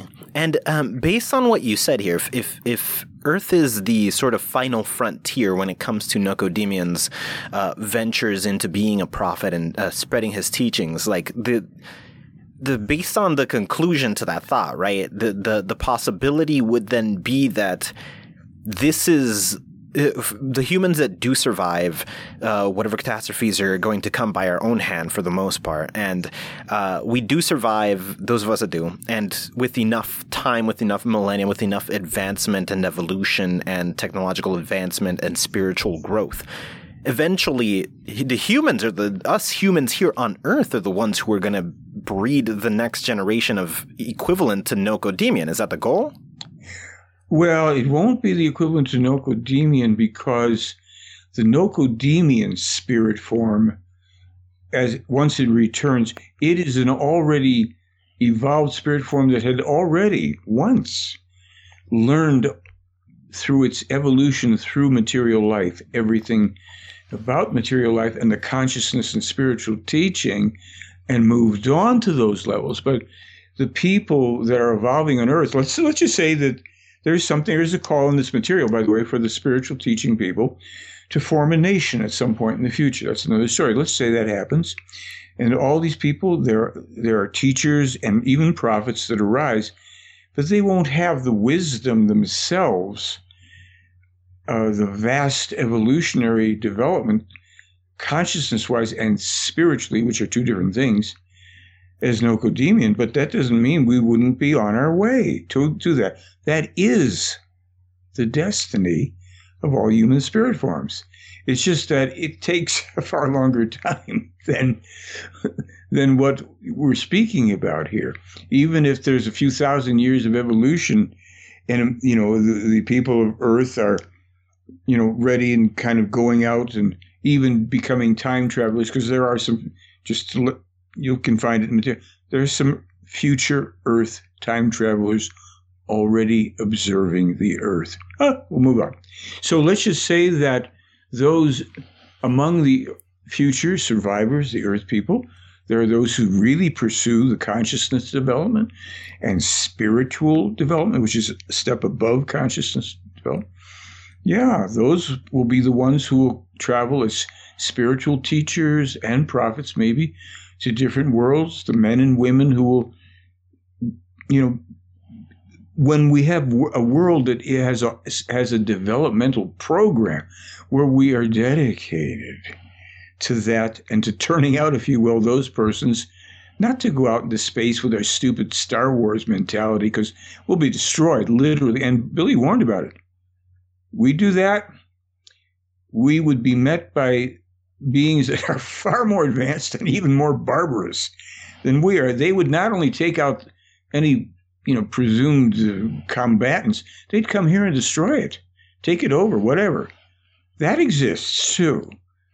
And the universe is full of light and dark, and it's been around for 47 trillion years, not 13 or 14 billion like the unknowing scientists. And it'll be around for another 47 trillion. I think I'm pretty close on what their figures are. And that means that we don't see the big picture. We see a very small picture. And yet that's delightful, because there's so much more. Everything in life is so much more to learn and know and to be in awe of. Not to try to dominate and own on this silly little speck of cosmic lint in the reality of creation. This is nothing. Oh yeah, we're microscopic, atomic scale compared to the rest of everything. Everything. And the beauty is, if you think about that and think about even the atomic scale we know and the subatomic levels that they say we don't even know anything about, that everything, number one, exists. It's not a big accident. Not only does it exist, it seems to be operating according to immutable, rather perfect laws that keep tomorrow. This hasn't changed into chicken soup. It's, life as we know it with the various developments, but things are the things because they are made of energy that is formed according to certain immutable laws that turn energy into a piece of metal or into a piece of cloth. I mean, oh my gosh, if we ever just appreciated life, scientists, a lot of them are on the right track in terms of looking, what is this thing called life? But so many of them are corrupt that they want power. They want to destroy things and make money, developing weapons. But the human, awe and curiosity about life, that wonder of what this is, and then that's where you go to the spiritual teaching and you go, wow, how could Billy express it like that? Well, he's not even the author of all of it. He's the author of some of it. As he says, he has the ability to receive from the higher levels of spirit and even the lower of the higher levels of spirit the teaching of this universe, to transcribe it into the words we use in our languages, that we may understand what life is telling us, what it is, what we are, how it works, all this juicy stuff. Is it known how many universes there are? Probably not. They said there's billions already. there are universes within universes. And oh, yeah, pocket universes. Oh, my gosh. And we don't know what a universe is. You know, it's amazing. Like, it could work totally differently, yeah. Oh, I mean, we'll know things eventually, but there are things that even the Pleiaren don't know, and I've talked about that with Billy. Now, okay, so this is so fascinating, because this means that alien life that has contacted Billy is also contacting him because he is the reincarnate of the spirit that keeps moving from prophet to prophet. They're visiting him to learn from his teachings as much as we're here to learn from his teachings. Yeah, because he has a teaching that isn't available, hasn't been available to everybody in its pure form.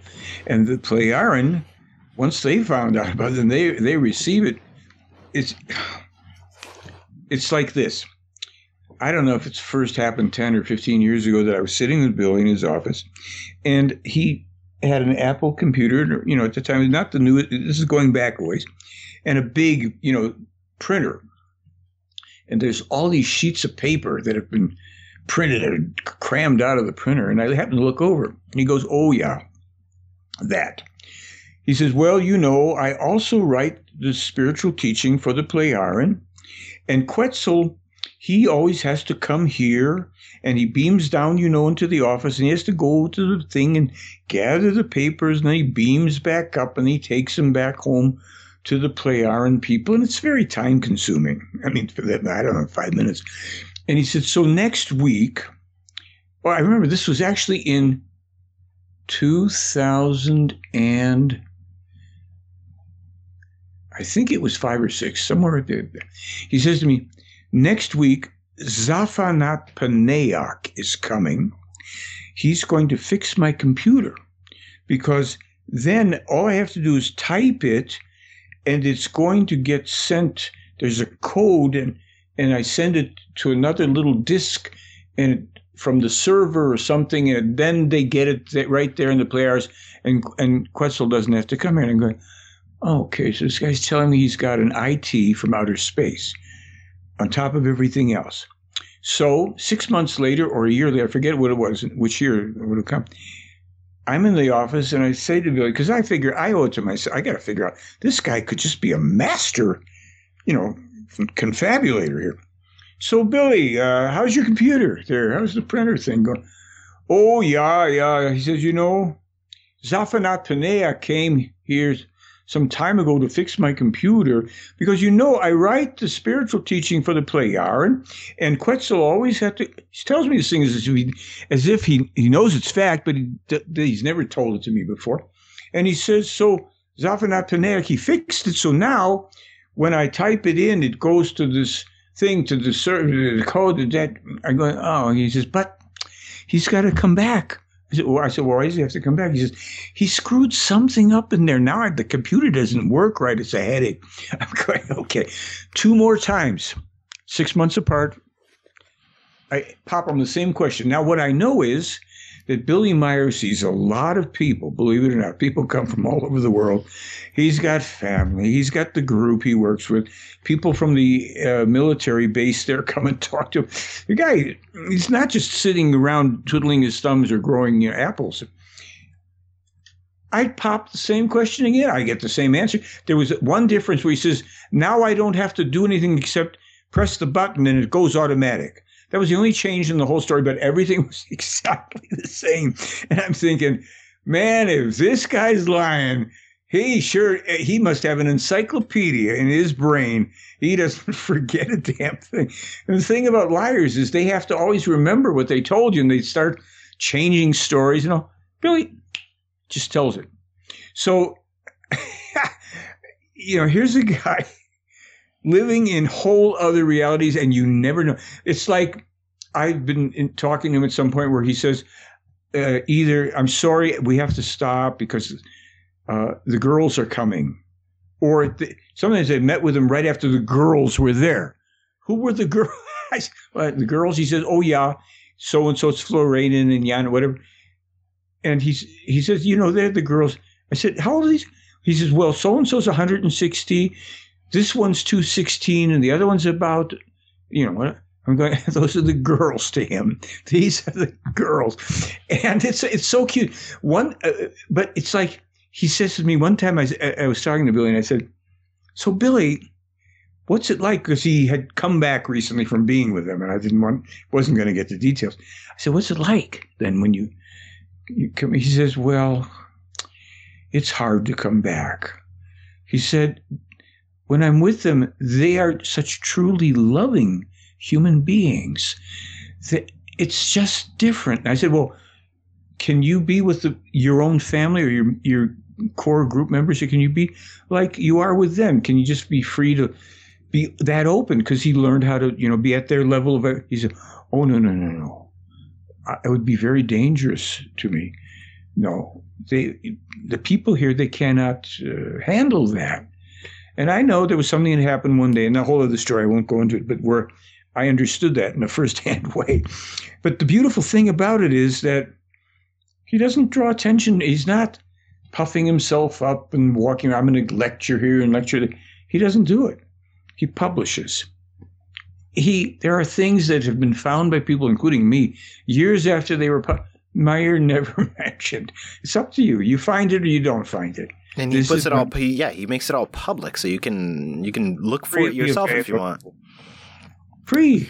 Now, okay, so he is contacted by extraterrestrials of all sorts from all different types, all different locations, so that they can come and study and talk with him. The nearest intelligent civilization, is it within our solar system? Is it in the next star? Is it in the next galaxy? I think from what I recall, a Barnard star, I'm not sure, but I think it's the closest one, or Alpha Centauri. But there's no inhabited planets in our solar system. There's no extraterrestrials living on any of these planets. Now, from time to time, they come and base somewhere or stop somewhere on a moon or a planet. It's possible, but these planets aren't all that, friendly environmentally, and they have their own world-sized craft. They travel around not just in the disk things that you see photos of. They travel in things that are motherships that are maybe 10 miles or more. There's some that might be a lot bigger in diameter, full worlds where they have nature and these things. They grow their food on board them. Some of the people never live on a planet. Are there non-human intelligent aliens that come in contact with Billy? Well, not non-human, I don't think, just not as clearly human looking. Some have been a little more. The one race, these are not so-called reptilians, which I don't think, they've said they don't exist unless they change that info. Amphibioid type of looking. But ultimately humanoid.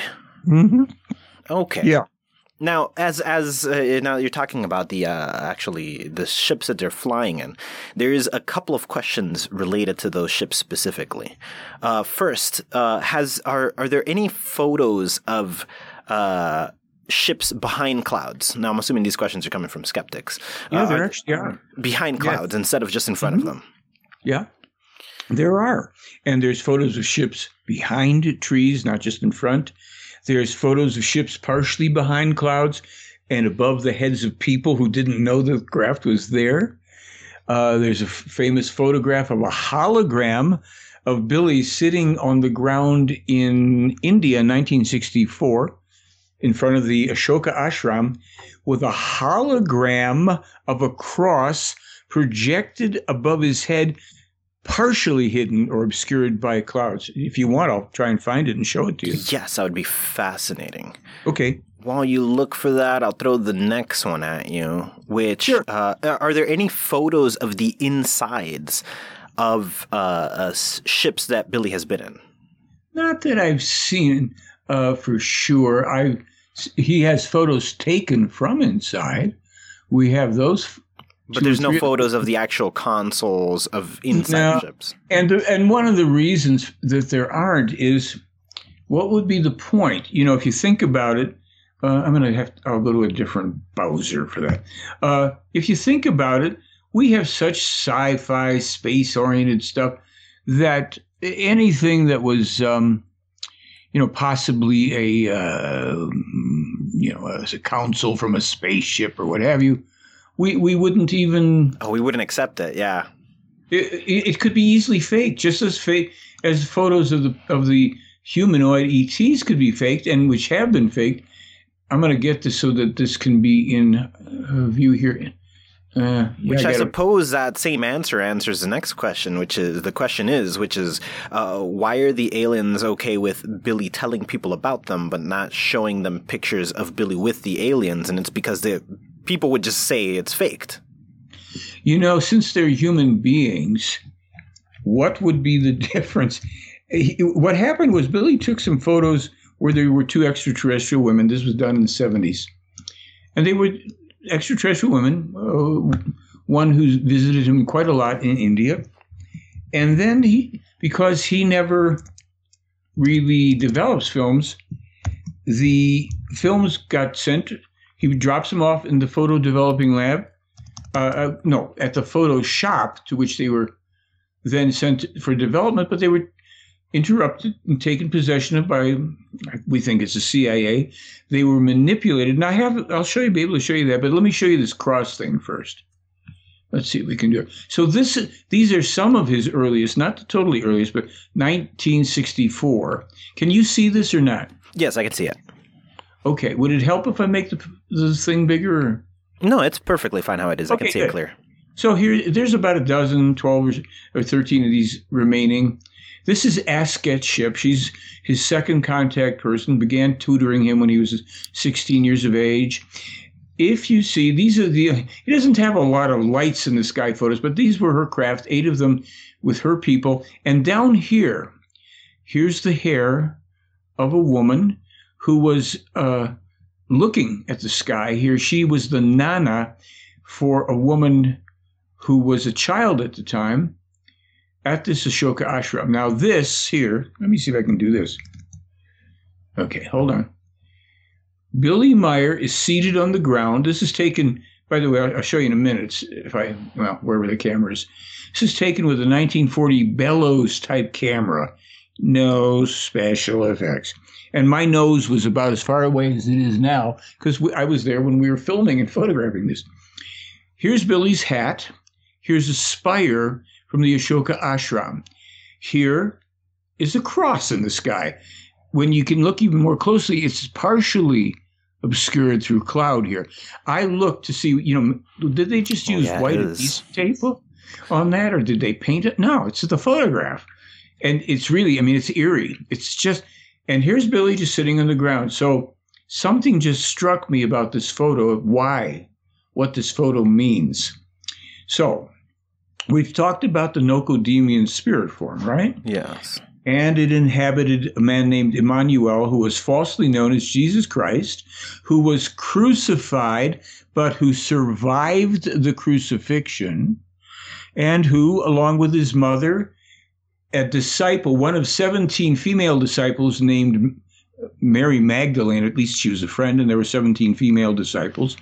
Some of those, and his brother James, and Judas Iscariot, who was a true friend and scribe, not a thief. We know the other guy's name.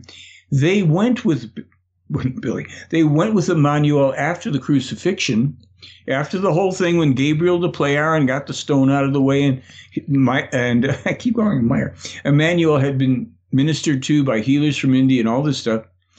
And he was in the flesh. You want to touch my flesh? It's real. And off they go. So they go through different countries, Pakistan and Afghanistan, maybe, and his mother dies when he's about, I think, 45 or 48. Anyway, he ends up in India, in Srinagar, India, where there happens to be a tomb for Mary, the mother of Isa, and for Isa, the great prophet who died here, but who had been crucified in the base of the monument, 2 human feet with nail marks in it. He had been crucified in this land and came here to teach us. He died at about 110, 111 years of age, but his true tomb had been moved. There's a tomb in Srinagar for him. So he marries an Indian woman. He didn't marry Mary Magdalene. He bears numerous descendants. So let's go with that part of the tale. Fast forward. Billy Meier, current bearer of the Nocodemian spirit form that had 2 prophets ago enlivened a prophet named Emmanuel, who had been, and it wasn't really, this is the cross we recognize as a cross. The cross he was crucified on was a Y-shaped cross.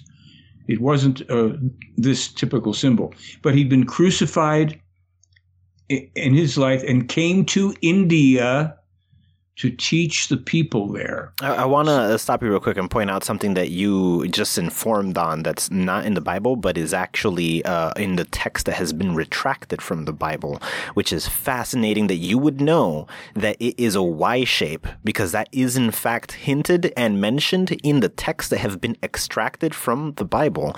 That on top of the fact that Jesus, Emmanuel, was with Mary, and he had children and had brothers and sisters as well, which are all texts that have been retracted. They can still be found, but you can't find it in a traditional Bible anymore. That's been retracted for many, many years.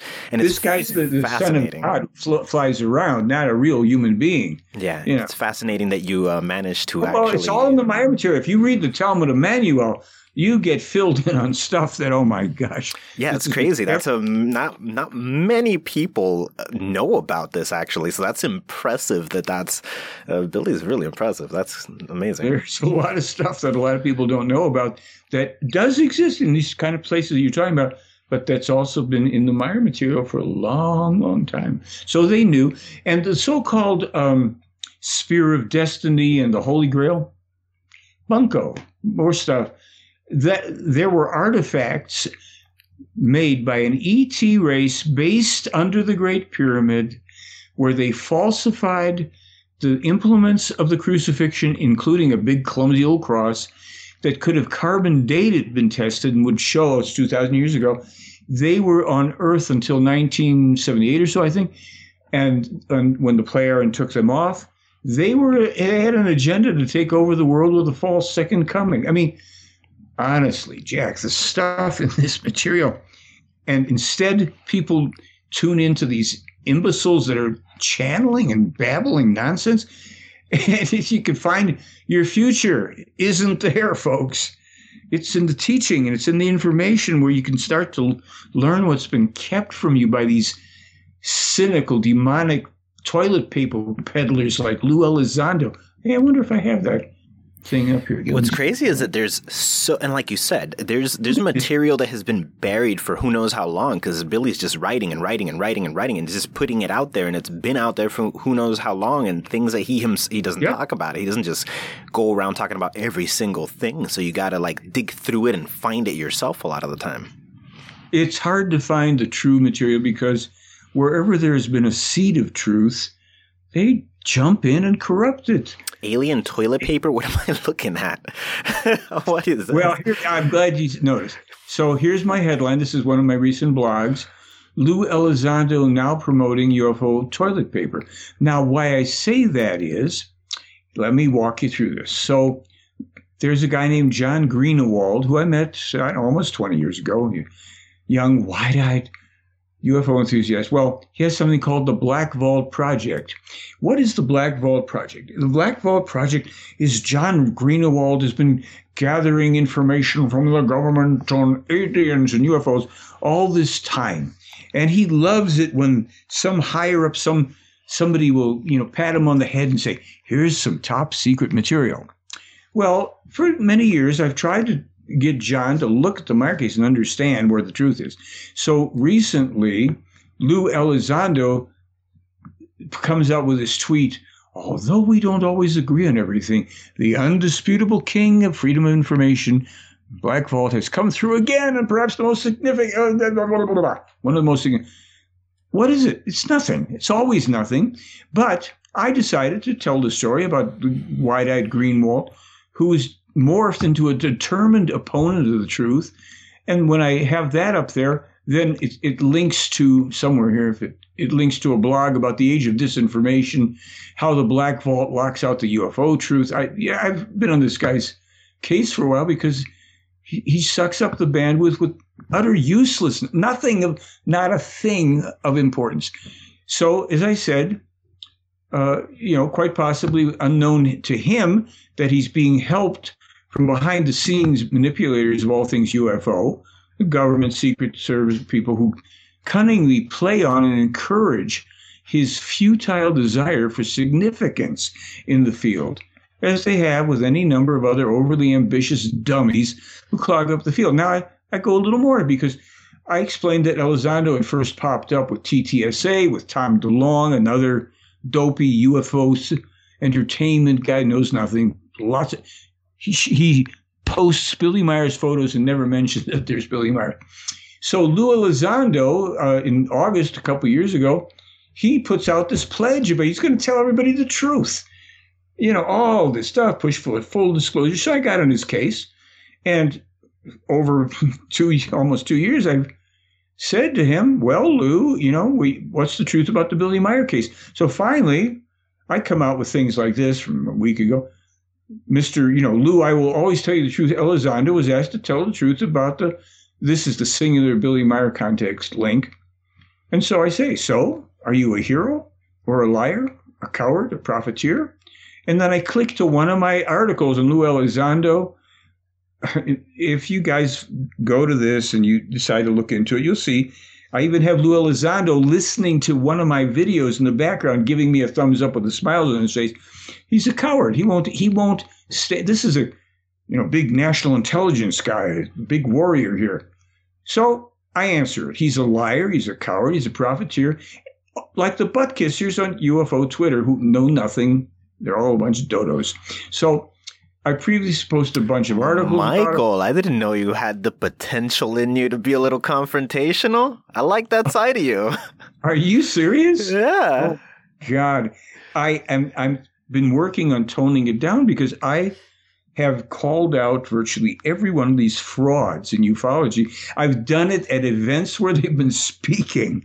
And I wait for them to come at me, and they won't, because what are they going to do? They can't make their case. They're liars. They're liars. So, look, if anybody, Christopher Mellon, I don't know if you know who he is, but he's a national defense guy, Mellon banking family. He's the partner with Lou Elizondo. I call him out for being a fraud because he acknowledges in writing to me he knows Meier's real, and he won't say it to anybody. Daniel Sheehan, great guy otherwise, very famous attorney who did great work on behalf of humankind. He takes on Lou Elizondo to represent him to get a book deal and the rest of it. I interview him. I've got the video online where I'm on the phone with him. I say, well, Daniel, there's a guy named Billy Meier. He says to me, yeah, I know Billy Meier. Yeah. And I said, well, I've got all this evidence. Oh, yeah, send it to me. I said, there's an awful lot. Oh, better to have more. Wouldn't respond. These people are all sold out. They sell out to the highest bidder.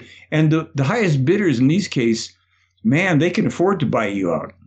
They don't have anything to do with me because what for? They already know. It's not like I'm Mr. It's obvious. I don't care for that. I want the truth. Okay. All right. One, I like that a lot. I like the fact that you just go after anybody who is directly opposing logic and truth. I respect that highly. That is bravo. I didn't know you had such a confrontational side to you. Yeah. I had to move. I've had death threats in my life. I mean, come on. You don't know this stuff. Anyway, we'll leave that alone for now. I don't care if you cut that out of this. No, it's fine. We could leave that in there. Unless you want me to take it out, that could definitely be removed if you want it removed. It's your call. I mean, I have to. Whatever you think is right. Let's just say that the people that I've confronted in ufology do not want to debate me. Let's just put it that way.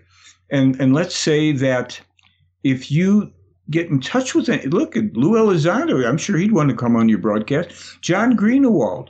Please, if you guys are listening to this, contact me. I will gladly listen to whatever you have to say, but I will question everything you say. And when you have the link for me on this, I'll link to it and I'll send this to these clowns so that they can listen. I'll say, hey, you're mentioned here. This guy wants to interview you. Yes, please do. Oh, yes, I would definitely, but they better be ready because I will question them. Now, since we're on the topic of you, there's now that we're close to the end here, there's a lot of listeners wanted to know things about you specifically. So I figure best way to close this up is to get the listeners to get the answers for questions they wanted to know about you specifically. So one question that was for you is they wanted to know what you believe about astrology and tarot cards and past lives in this context. Let me be super straight and upfront. In my journey through the New Age, if you will, I encountered everything: tarot cards, astrology, numerology, and I'll have to tell you, just to be honest, I encountered some people who were good at it. I even have a cousin who had done some remarkable work with astrology. Now, as I got farther into the Meier case, he explained a few things. He said, number one, the earthly astrology is inaccurate, certainly compared to Plejaren astrology, because they have it as a true science, because things have shifted. And most astrologers don't take it into account, may not even know it. Things have moved around. And for other reasons, he said, you have to understand, these planets themselves are not necessarily in and of themselves generating influences. They are receiving emanations from the central sun that pass through them. And it goes on and on about it. It's like, well, I think Billy knows what he's talking about. And he discusses it in some of the context with the Plejaren. And they're saying, yes, the earthly astrology is not accurate. Hey, are there some things that are accurate or that hit? I'll give you a great example because I just am honest about this. I have someone in my family who got an astrology chart done when they were about 5. Years later, more than 20 years later, they happened to mention to me that they found that chart. I said, yeah, what about it? They said, well, in the chart of all things, it said I was probably going to become a such and such, certain occupation, a kind of occupation I wouldn't associate with them, except that is the occupation that they became. Fascinating. Stop clocks twice a day. And there, it's not like all of astrology is all completely wrong, but there was a guy that used to post on my blog, I call him Astro Tony. He's a hardcore astrologer. Astrology is true. Billy Meier doesn't know what he's talking about. And he would always send me these predictions. And, well, his predictions, I think he might have had a 5% success rate or something. I'm not trying to insult him, but if you don't know the full story, you can't paint the full picture. So about astrology, I found it very interesting. I think I had my own chart done a few times. That things in there that I think, gee, that really seems like my personality. But we're talking about the degree of accuracy, not just certain things that are general for if you've got, Gemini rising or, your head is in Uranus or whatever. So these kinds of things are interesting. So, and same thing with tarot cards. My crazy cousin is a great tarot card reader. I just have to tell you. Now, not everything, but he has a gift. I think his actual gift may be that he's more sensitive to the questions he's addressing, and he pulls it through the symbolism of astrology and tarot cards. And as for past lives, I think we've kind of covered here that certainly the spiritual teaching speaks about that, but we don't have any ability, really. These so-called regressions, Meier explained why these things are bogus and how a person can't even know whose life, he says, yes, there are these super rare cases. And there are things sometimes with people who are in the lineage of, let's say, the Dalai Lama, because they work so hard there on, creating this consciousness connection. So, and a kid is born and you can say, well, I lived over there. For some reason, they can get a lot of that stuff, but it doesn't even mean that they're not the same personality. They may have some of the same consciousness gifts, or they are made to. to be developed by the lamas into this whole thing. And if you want to expose on Buddhism, oh man, we carry a book called The Buddhist Deception. Poor Richard Gere, he would tear his hair out if he read that thing. So, past lives, I used to say to people when I had a feeling it was, not the way people thought, I'd say, I was living in LA and, you look, I say, we're in a restaurant, I say, see out the window, you see that guy walking down the street? That might have been, think of that as, that was your past life. There's no more connection between you and that guy that you don't know, and you and whoever is, was your past most recent personality. So it's only really by reading and thinking through the spiritual teaching that we can get clarification. And then, for instance, I read a thing in the spiritual teaching today on meditation on death and why, and how important it is for us to have a clear understanding of what death is and what it isn't, and to meditate so that we get the deeper understanding that then, for the next personality, that meditation that's done and that gets taken into the storage banks for you, then that is of service to you in your development, because there are things indeed from previous personalities, previous incarnations, that are accessed mainly unconsciously, but with people who are really high developed, can draw them to them consciously and utilize them. This is why religion is such a prison, such a dead end. I am your God, and if you don't do what I think you should do and tell you, I'm going to dip you in hot lead for eternity. How about that? No. Ooh, channeling your inner George Carlin. Greetings. I across a vast reach of space and time today. Your masters on your plane of existence. You are the creators of your own reality. And it is said, I went to all these channelings, Bashar this and all these people. And people used to say to me, well, you went to all these channelings. I said, yeah. And I came away with less than a thimbleful of anything that was significant. It's all gobbledygook. And a lot of what they would do, some of these channels, I'll tell you something, Lisa Royal and others, Daryl Anka, they would also read Meier material to try to pull things that they could throw forward as their own. I'm sure that happens in waves, giant cluster craps of people doing that. Yep, there's a guy who does it, a big faker. I'm trying to remember who he calls himself.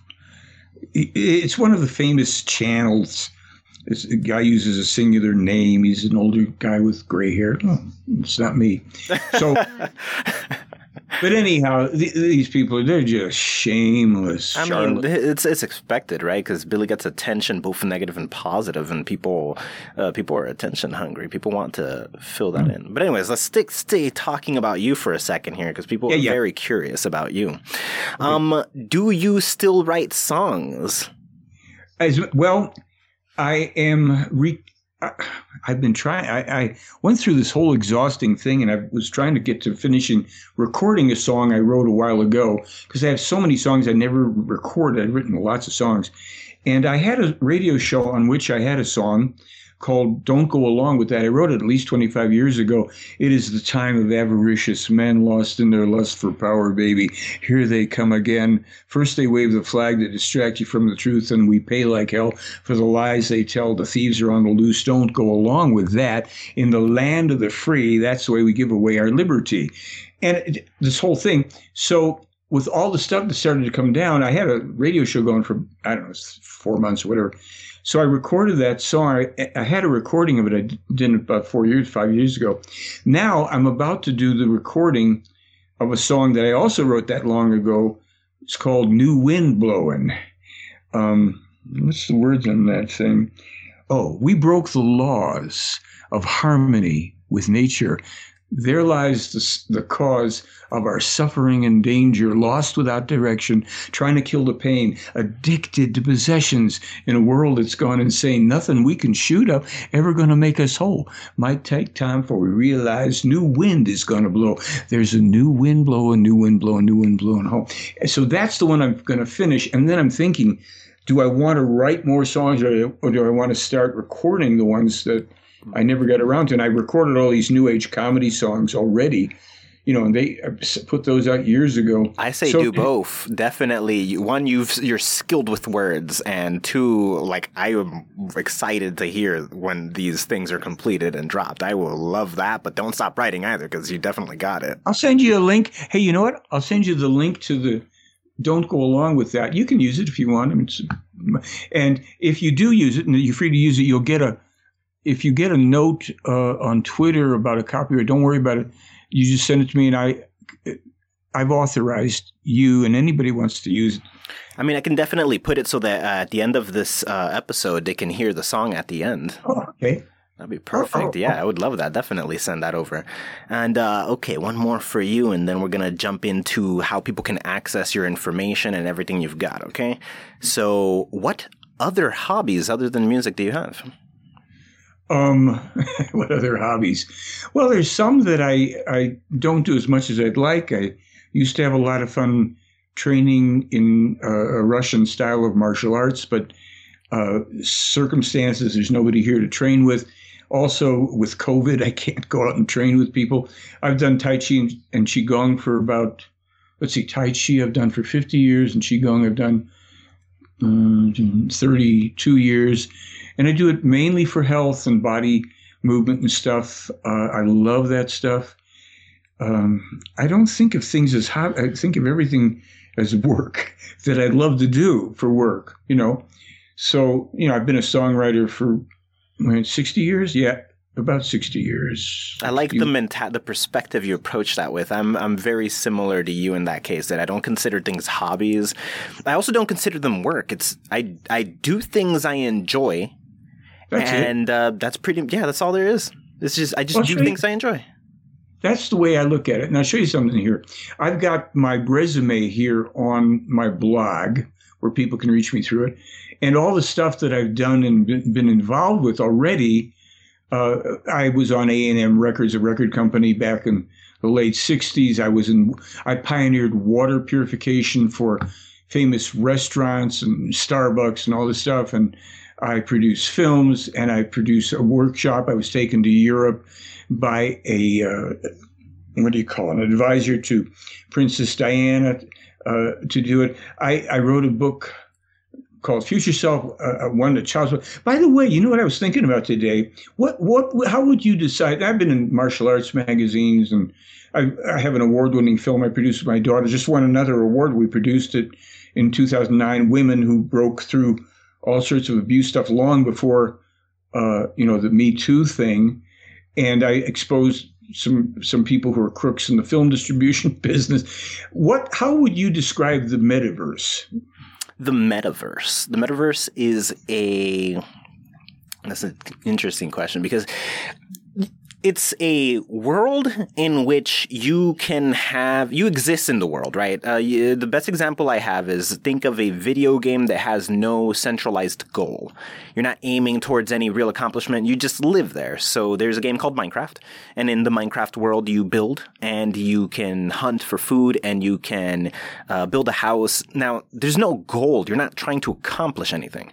Now, the metaverse is essentially that same logic applied in a virtual setting where you visualize it virtually. So you not only own the ground in which you are, like, sort of your computer owns the region you occupy, but you enter the region you occupy usually through virtual reality means or things of that nature. So it's a second reality to some degree. Yeah. Well, can I tell you something? I don't know if you can see on my thing here on my. Oh, I hit the. This is on Amazon, but it's on my website too. It's called Future Self. And I'm going to tell you why I asked you the question, because it just occurred to me earlier today. I might have to do another video or something. In 1972, a little voice popped in my head. I was living in Venice, California. Here I am. It's not even the new age yet. I'm just a songwriter. And a voice pops in my head and says to me, I am your future self, come to you across a bridge of time, built by you and others like you, that you may know you're an eternal being. I'm going, what's that stuff? So I'm sitting with my pad, and then I start hearing this thing. It starts describing to me The first thing, a healing modality. And it's going to have to do with vibrations and frequencies, whereby we will learn, just as we already have biofeedback, we will learn that all organs and states of being have frequencies and vibrations, and we will also be able to tune to these using machines. And that the what do you call it? The medicine of the future, this was the second one, I think. Medicine of the future is going to progress to where technician healers will have a patient. They will also not just see the body, but the energy body. I'm going, what is all this? And they can work on it physically, but also by applying light and sound to the body and the energy body. Two things. Third thing, and you might call this, it says to me, psycholograms. In the future, everybody that wants to participate in this program will have at least a chair with sensors built into it and a computer. Now, 72, I don't know from computers too much. And you will be able to do the following. You will be able to create scenarios such as, let's say, I think what it said to me was, you want to have a meeting and the location is going to be in the beautiful German forest in Germany. I forget what they call the darn thing. The Black Forest in Germany. And you want to invite Joan of Arc and Albert Einstein and this one and that one. And then you're going to choose the thing you're going to talk about to create a probable interaction. Now, it said whatever you want to create, you'll create. And you can appear in this as one of the participants, or you can simply just, these are holograms, right? It says, and it didn't mention it, there's no glasses. It described to me full-blown virtual reality. I guess you could say metaverse. You could do anything you want with this, have any kind of interactions anywhere with anybody.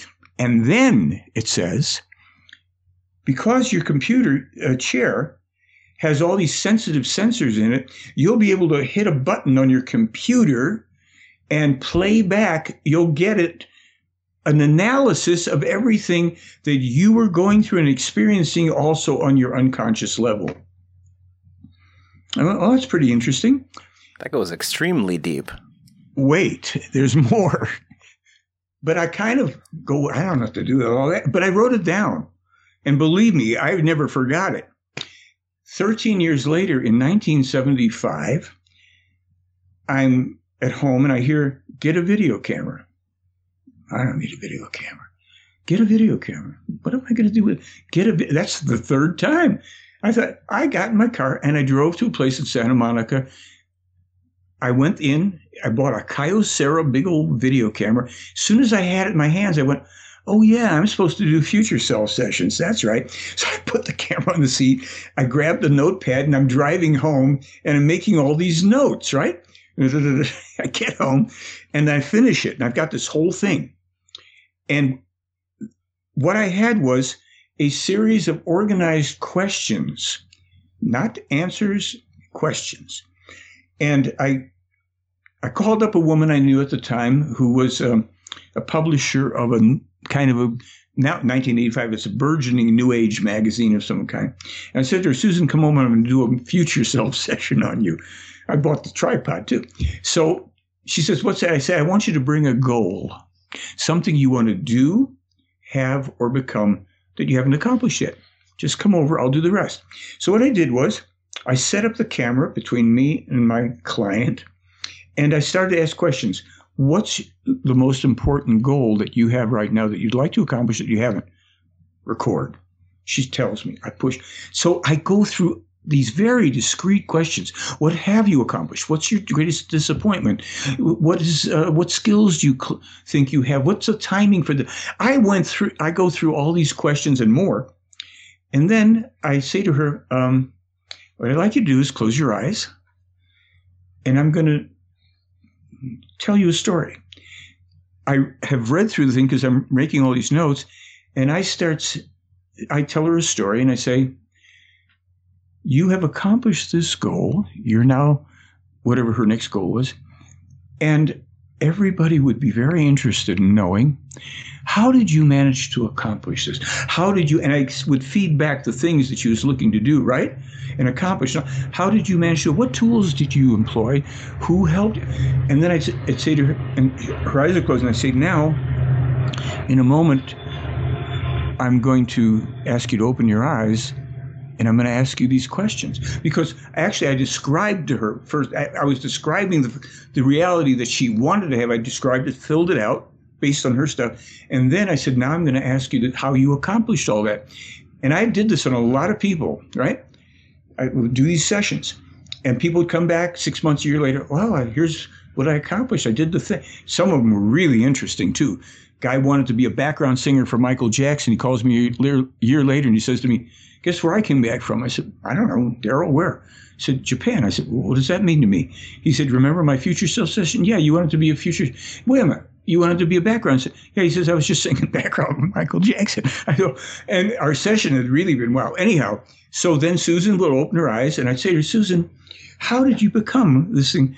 And she would just talk. I said, don't edit anything, And of course, I'm recording all her answers. And so then this whole thing, and people didn't edit them. So they just told their stories about how they became what they became. So then I said, we're going to do another thing. We're going to have a living journal for you. And what we're going to do is we're going to have you repeat a certain question. I'm going to give you a question. I'm going to let the camera be on while you answer it. While you ask it, just ask it and just stay silent for 20 seconds or whatever. So, Susan, the first question, what did you accomplish today? Go.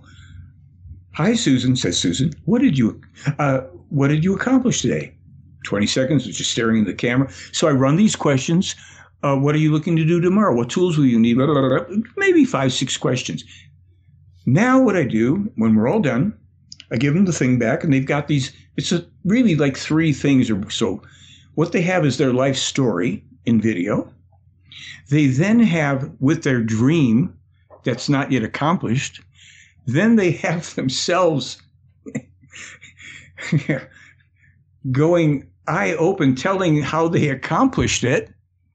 And then they have something they could use and I called that, when I had them finally at the end of all this, I have them just look into the camera for 20, 30 seconds. I call that the frequency of fulfillment.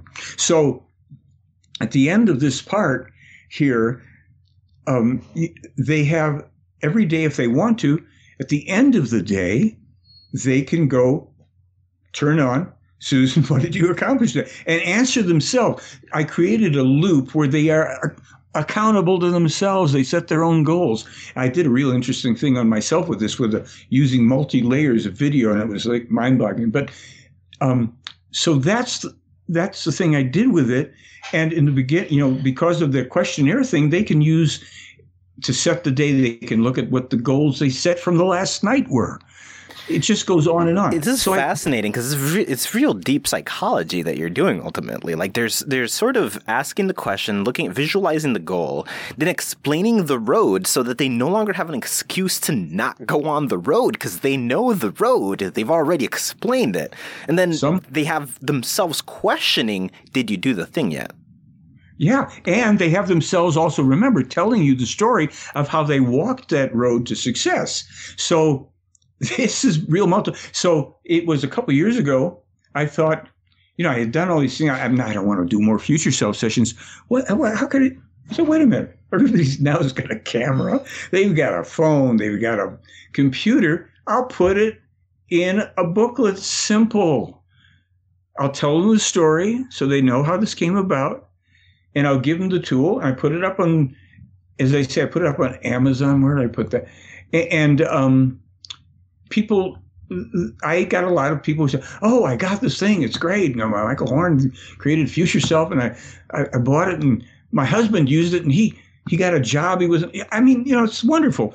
But I have another technology. It's not with video, although I have a video of it, and that's called the Consciousness Awareness Workshop that I pioneered, that I sent to Billy to see if I should do it separately. He said, no, that's part of the spiritual teaching. Do that. So I created 2 therapies. And the second one I just talked about was the one that I got taken to Germany and Holland, Netherlands, to teach to government and business people there by a guy who was a consultant to Princess Diana. So you asked me about my hobbies, and That's I don't know. far beyond the hobby. That's far beyond the hobby. That is the most passionate of passion works I have heard ever.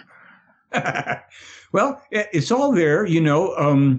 So the UFO part, you know, yes, I discovered, I told you I discovered those photos in Groom Lake, right? Wait a minute, where are they? Oh, somebody wants to know about why there's no UFO films from Billy Meier. Billy Meier took this is a little fuzzy because you have to zoom in on a craft. And when the craft comes in, the lights go off on the rim and the top. 1976. Nobody's, you know, this is a guy with one arm, and here, this is a big thing. And there were other, you know, I put out a video on that. And then there were other ones. He's had all sorts of films on UFOs, moving around trees and everything. And this one got very interesting. Oh, I mean, look at that. Look how clear that is. And his photos, you know, I mean, so Billy's done that. And while we're at it, just in case for another minute, in case I have it here somewhere, let me see, where is it? We did, okay.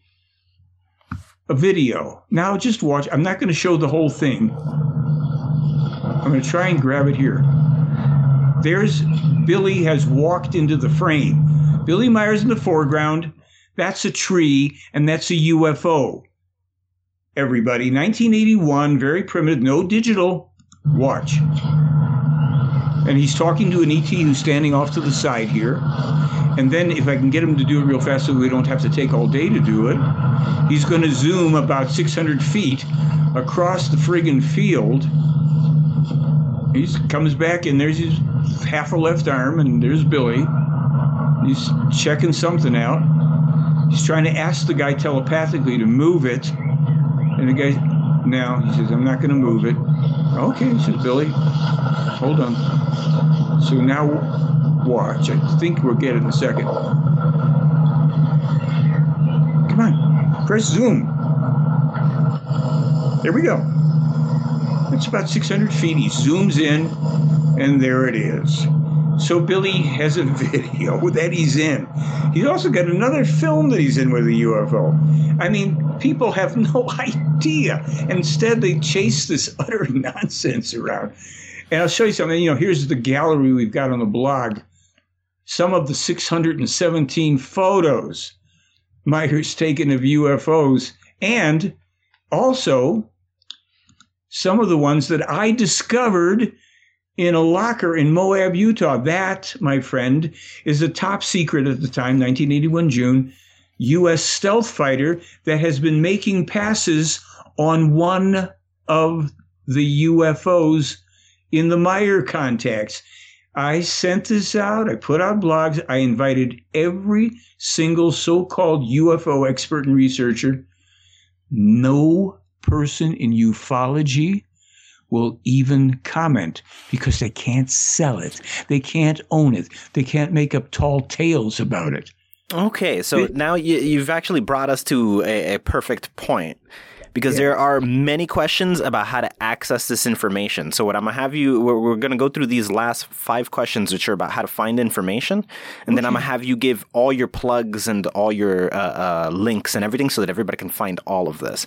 So the first one is, how many languages have the works that Billy's work been translated to? I'm not sure of the total number.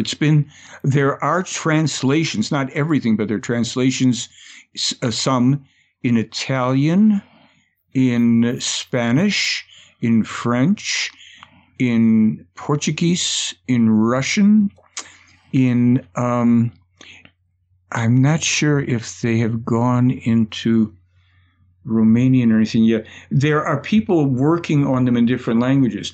People have bought Billy's books from as far away from me as Mongolia, Denmark, Iraq. I mean, just the most amazing stuff. Now, relative to your blog, how is there an order to it? People want to know if there's an order to understanding your blog and finding specific information. Well, fortunately, let me just show you that in a way there is. Another way, it's just like, let's see, home. Here we go. So at the top, home, Billy Meier, me, call to action, because about the peace meditation for people who really would like to not see the world blow up. There's a lot of information. I would like to not see the world blow up myself. Yeah. There's an online store for DVDs, downloads, books, Billy's books. Oh, please, go there. Beamship Gallery, you just looked. Okay, so that's some of it. And then I feature some of the things. For instance, people don't know that a U.S.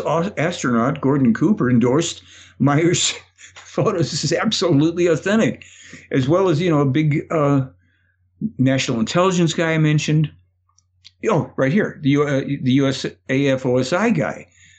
Amazing stuff. You won't hear it from any of the people who I'm going to give you names so you can invite them to all come on and tell their big phony stories. Here's the book, The Buddhist Deception. It's on sale. This is a mind blower. Now, as you go down this page, alien toilet paper, you go down, you're going to see blogs, recent blogs. Here's the military industrial complex. This will blow your mind. Here is a link to it over here too. We have sometimes on both sides, Rasputin, the truth about him. One of Meier's previous incarnations, just a fascinating story. Oh my God, who he really was. And the sad and bloody history of a former superpower, that's us, what could have been. Now, hold on, I keep on going. You'll see the stuff's all over the place, but, we just keep posting the blogs. But as we go down, I'm hoping to find it. Oh, that's a lot of visitors. Where the heck did it go? I'm looking for this thing. There we go. Categories. We have prophecies and predictions, 728 blogs about it. Oh, wow.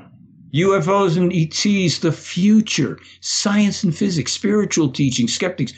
I mean, COVID-19, 190. My various shows and all that stuff. And this is all at the bottom right of the website. Pretty much. Not total bottom, but it keeps going past that. But all you have to do is, here's the thing. You can also just put a word in the search engine. Yes, that's actually the next question. Is there a way to do searches for specific content and concepts that people might be looking for? Yes, just think about the question and the words that you're looking for. And I hate to say it, but I love saying it, I answer all my emails. So when people can't find something, I try to tell them if I know where it is or how they can find it. Okay. So this is all. Look, you search the whole website. This is a free website. The only thing, if you want to buy something, thank you very much. I'll keep going. You can click on that link for the shop, and you can do that. And this is the main thing that I do is theyflyblog.com. But I also have something else which preceded it. Let's see if I can fake it here. What I preceded it with was, this is theyfly.com, where I also have that video of Billy and the UFO, where this is a scientist, physician guy that I knew who was a skeptic of Meier and then gave a testimonial about the Russian information from years ago, because he knew the areas up in Arkhangelsk where Billy had said the Russians are going to move their troops, and then 10 years later they move them there, and he flips out and says, bring your camera over. This guy's real. He's not crazy. And his stuff on the spiritual teaching, and here's about the peace meditation, which there's going to be this weekend. Explain that real quick. A peace meditation? Yes, the peace meditation is Salome peace meditation. Here's the right side up peace symbol, right? The whole thing, from this to the tree of life. That's it, not upside down death. The Pleiaren brought forward to us an ancient saying, an ancient spoken meditation. And that meditation, I've got to find exactly where I have it. Let's see where it is.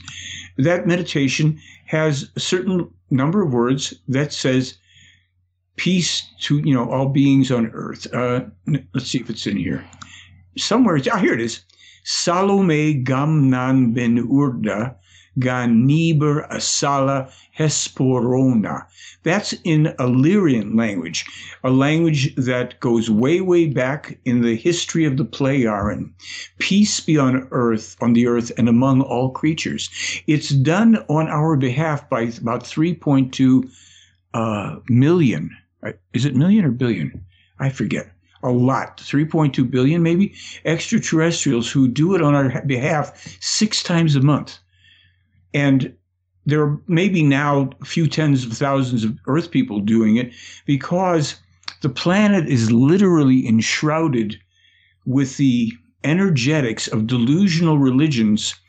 And I won't go into this show, but they literally physically attack Meier and other people. It's the most bizarre thing. It's been witnessed. And yes, he's been attacked a couple of times. Oh, by these things, he's still. They screw with his computer chain. I witnessed it. I was there. I watched on his computer. He says, "I've just typed this out. Look at it." And I said, "What's this? This is Arabic. What's that?" He said, "That's Albanian. They're cursing me out." I said, how did they? He said, "No, I'm not online." I mean, this is hair curling stuff. But basically, this is the meditation that they claim if more human beings on Earth were doing it, that it's actually helped to forestall, to push back a third world war. But there's too many people still praying and hating and all the rest of this. So this is the peace meditation. We have it, twice tomorrow and once on Sunday. So how regularly do you do it?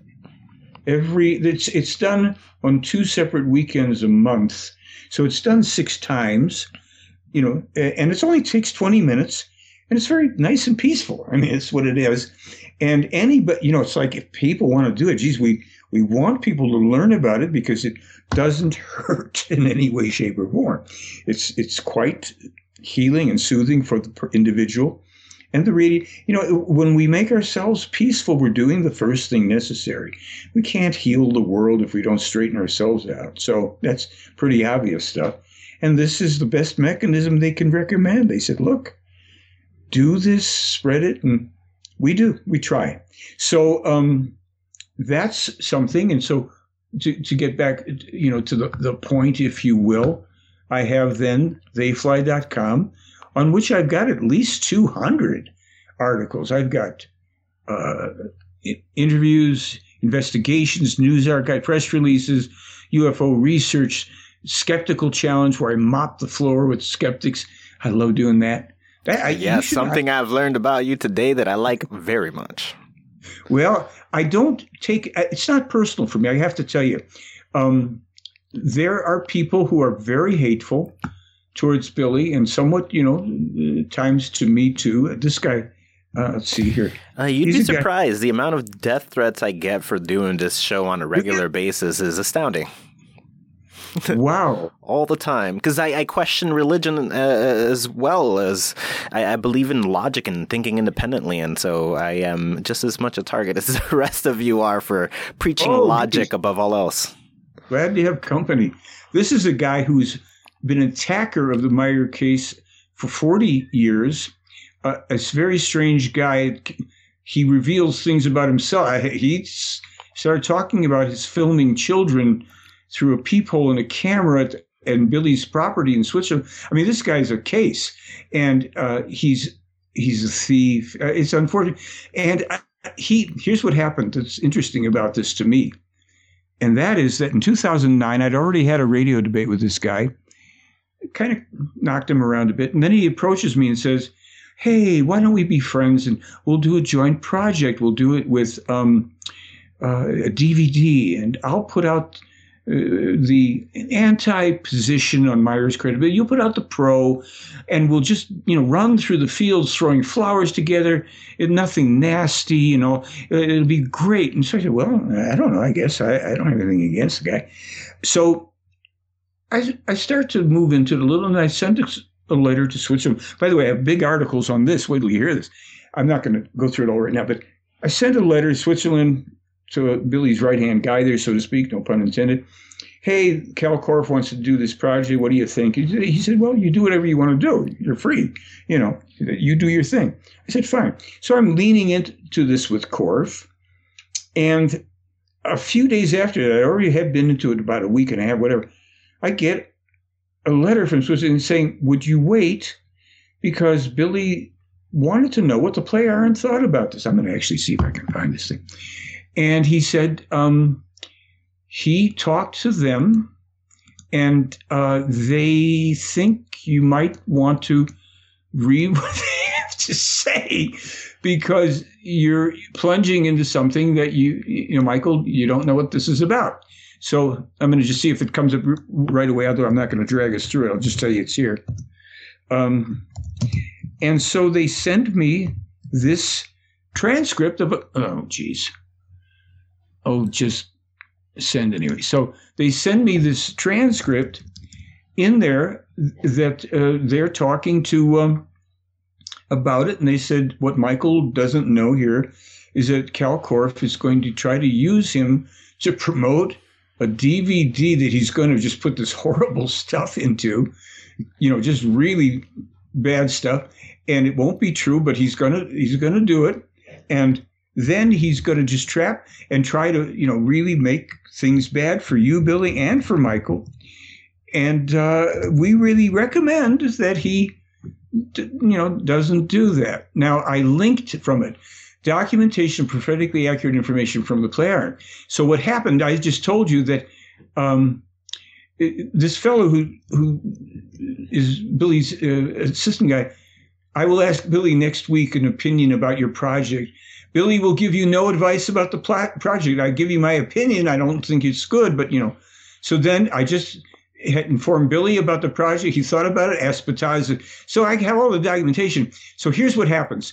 So here's the thing. Florena, one of the women, comes and explains that Cal Korff is not a very well-balanced human being. He's very hateful, and he's going to try to do this thing and use me for this. Okay, so what happens is I back out of it gently with Cal Korff. First, I'm just saying, listen, you do whatever you want to do. I'm not going to be a party to this. And then I finally have to say, well, we did get advice from the so-called imaginary Play Iron. Well, Korff backs out the next day. 300 attacks on his website. Gone are the flowers and the fields and the bouncing slow motion people running into each other's arms.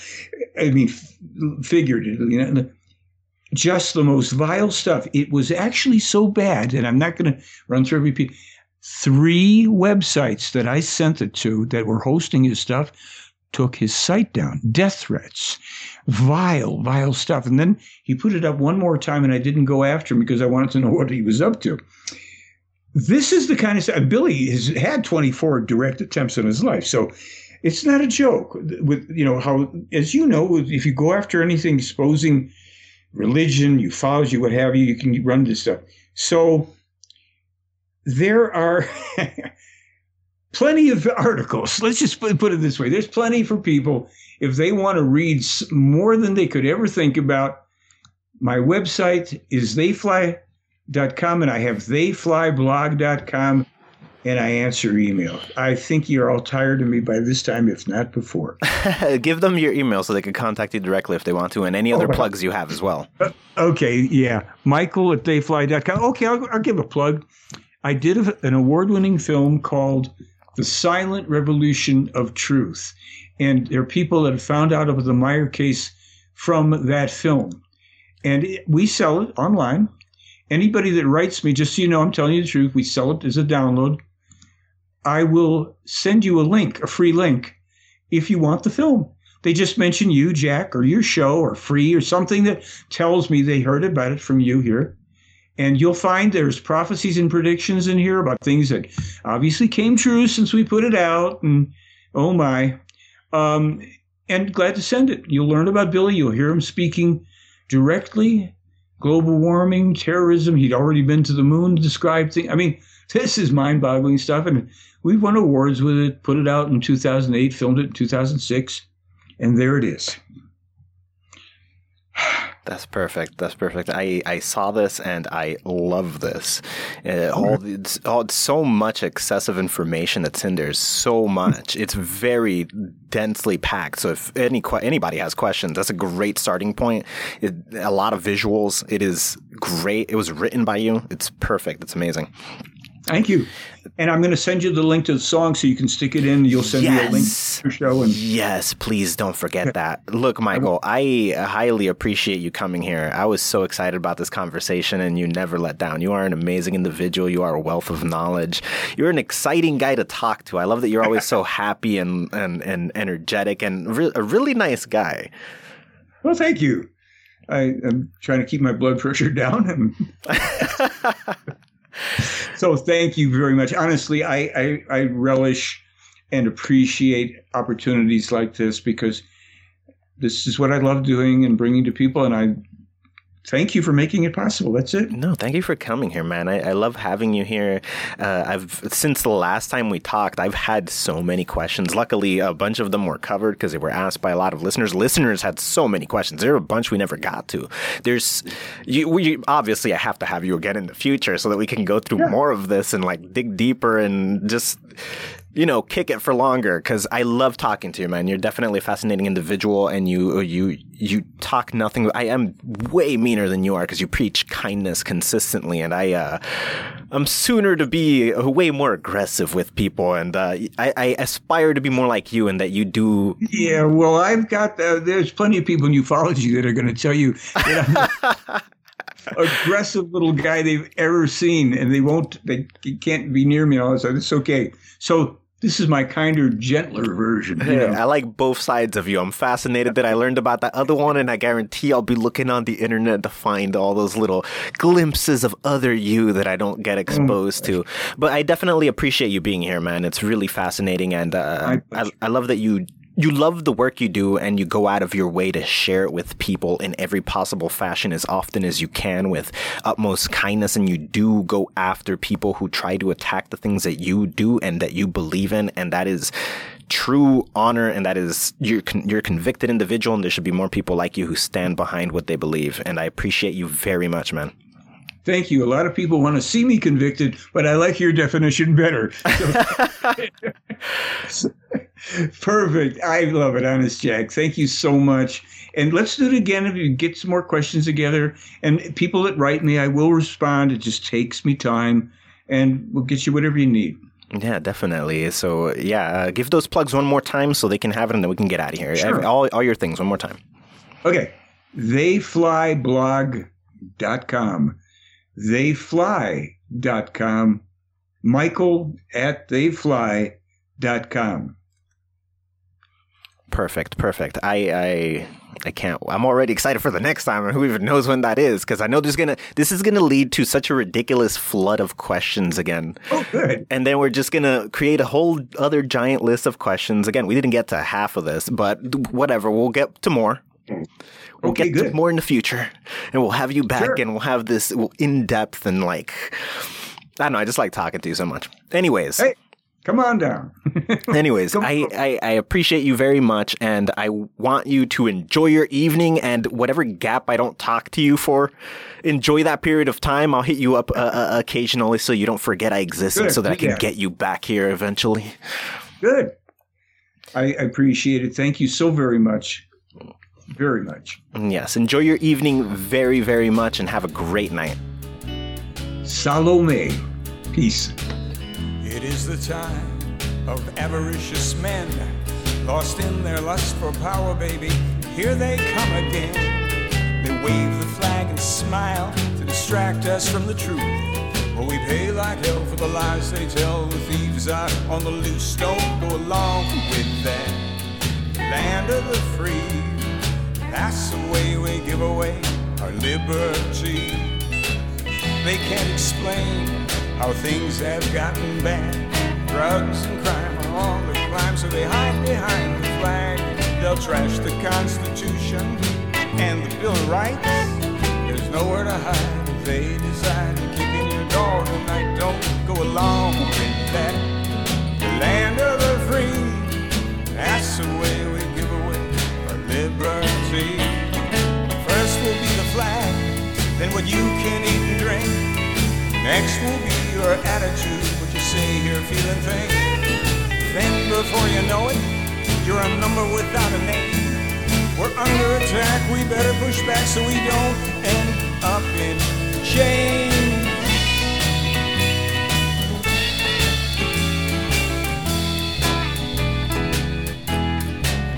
Don't go along with that in the land of the free.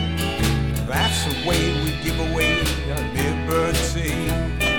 That's the way they take away our liberty. We won't shed our blood for their stinking senseless wars, nor die for dirty deals done behind their darkened doors. We're turning back to the tyranny that's threatening our land. We're taking back the power that belongs in our own hands. We won't shed our blood for the senseless stinking wars, nor die for dirty deals done behind their darkened doors. The Just Conversation podcast is hosted by Jack Thomas, produced by Lynn Taylor, and published by greatthoughts.info. Art by Zero Lupo, and logo by Seth McAllister, with social media managed by Amber Black.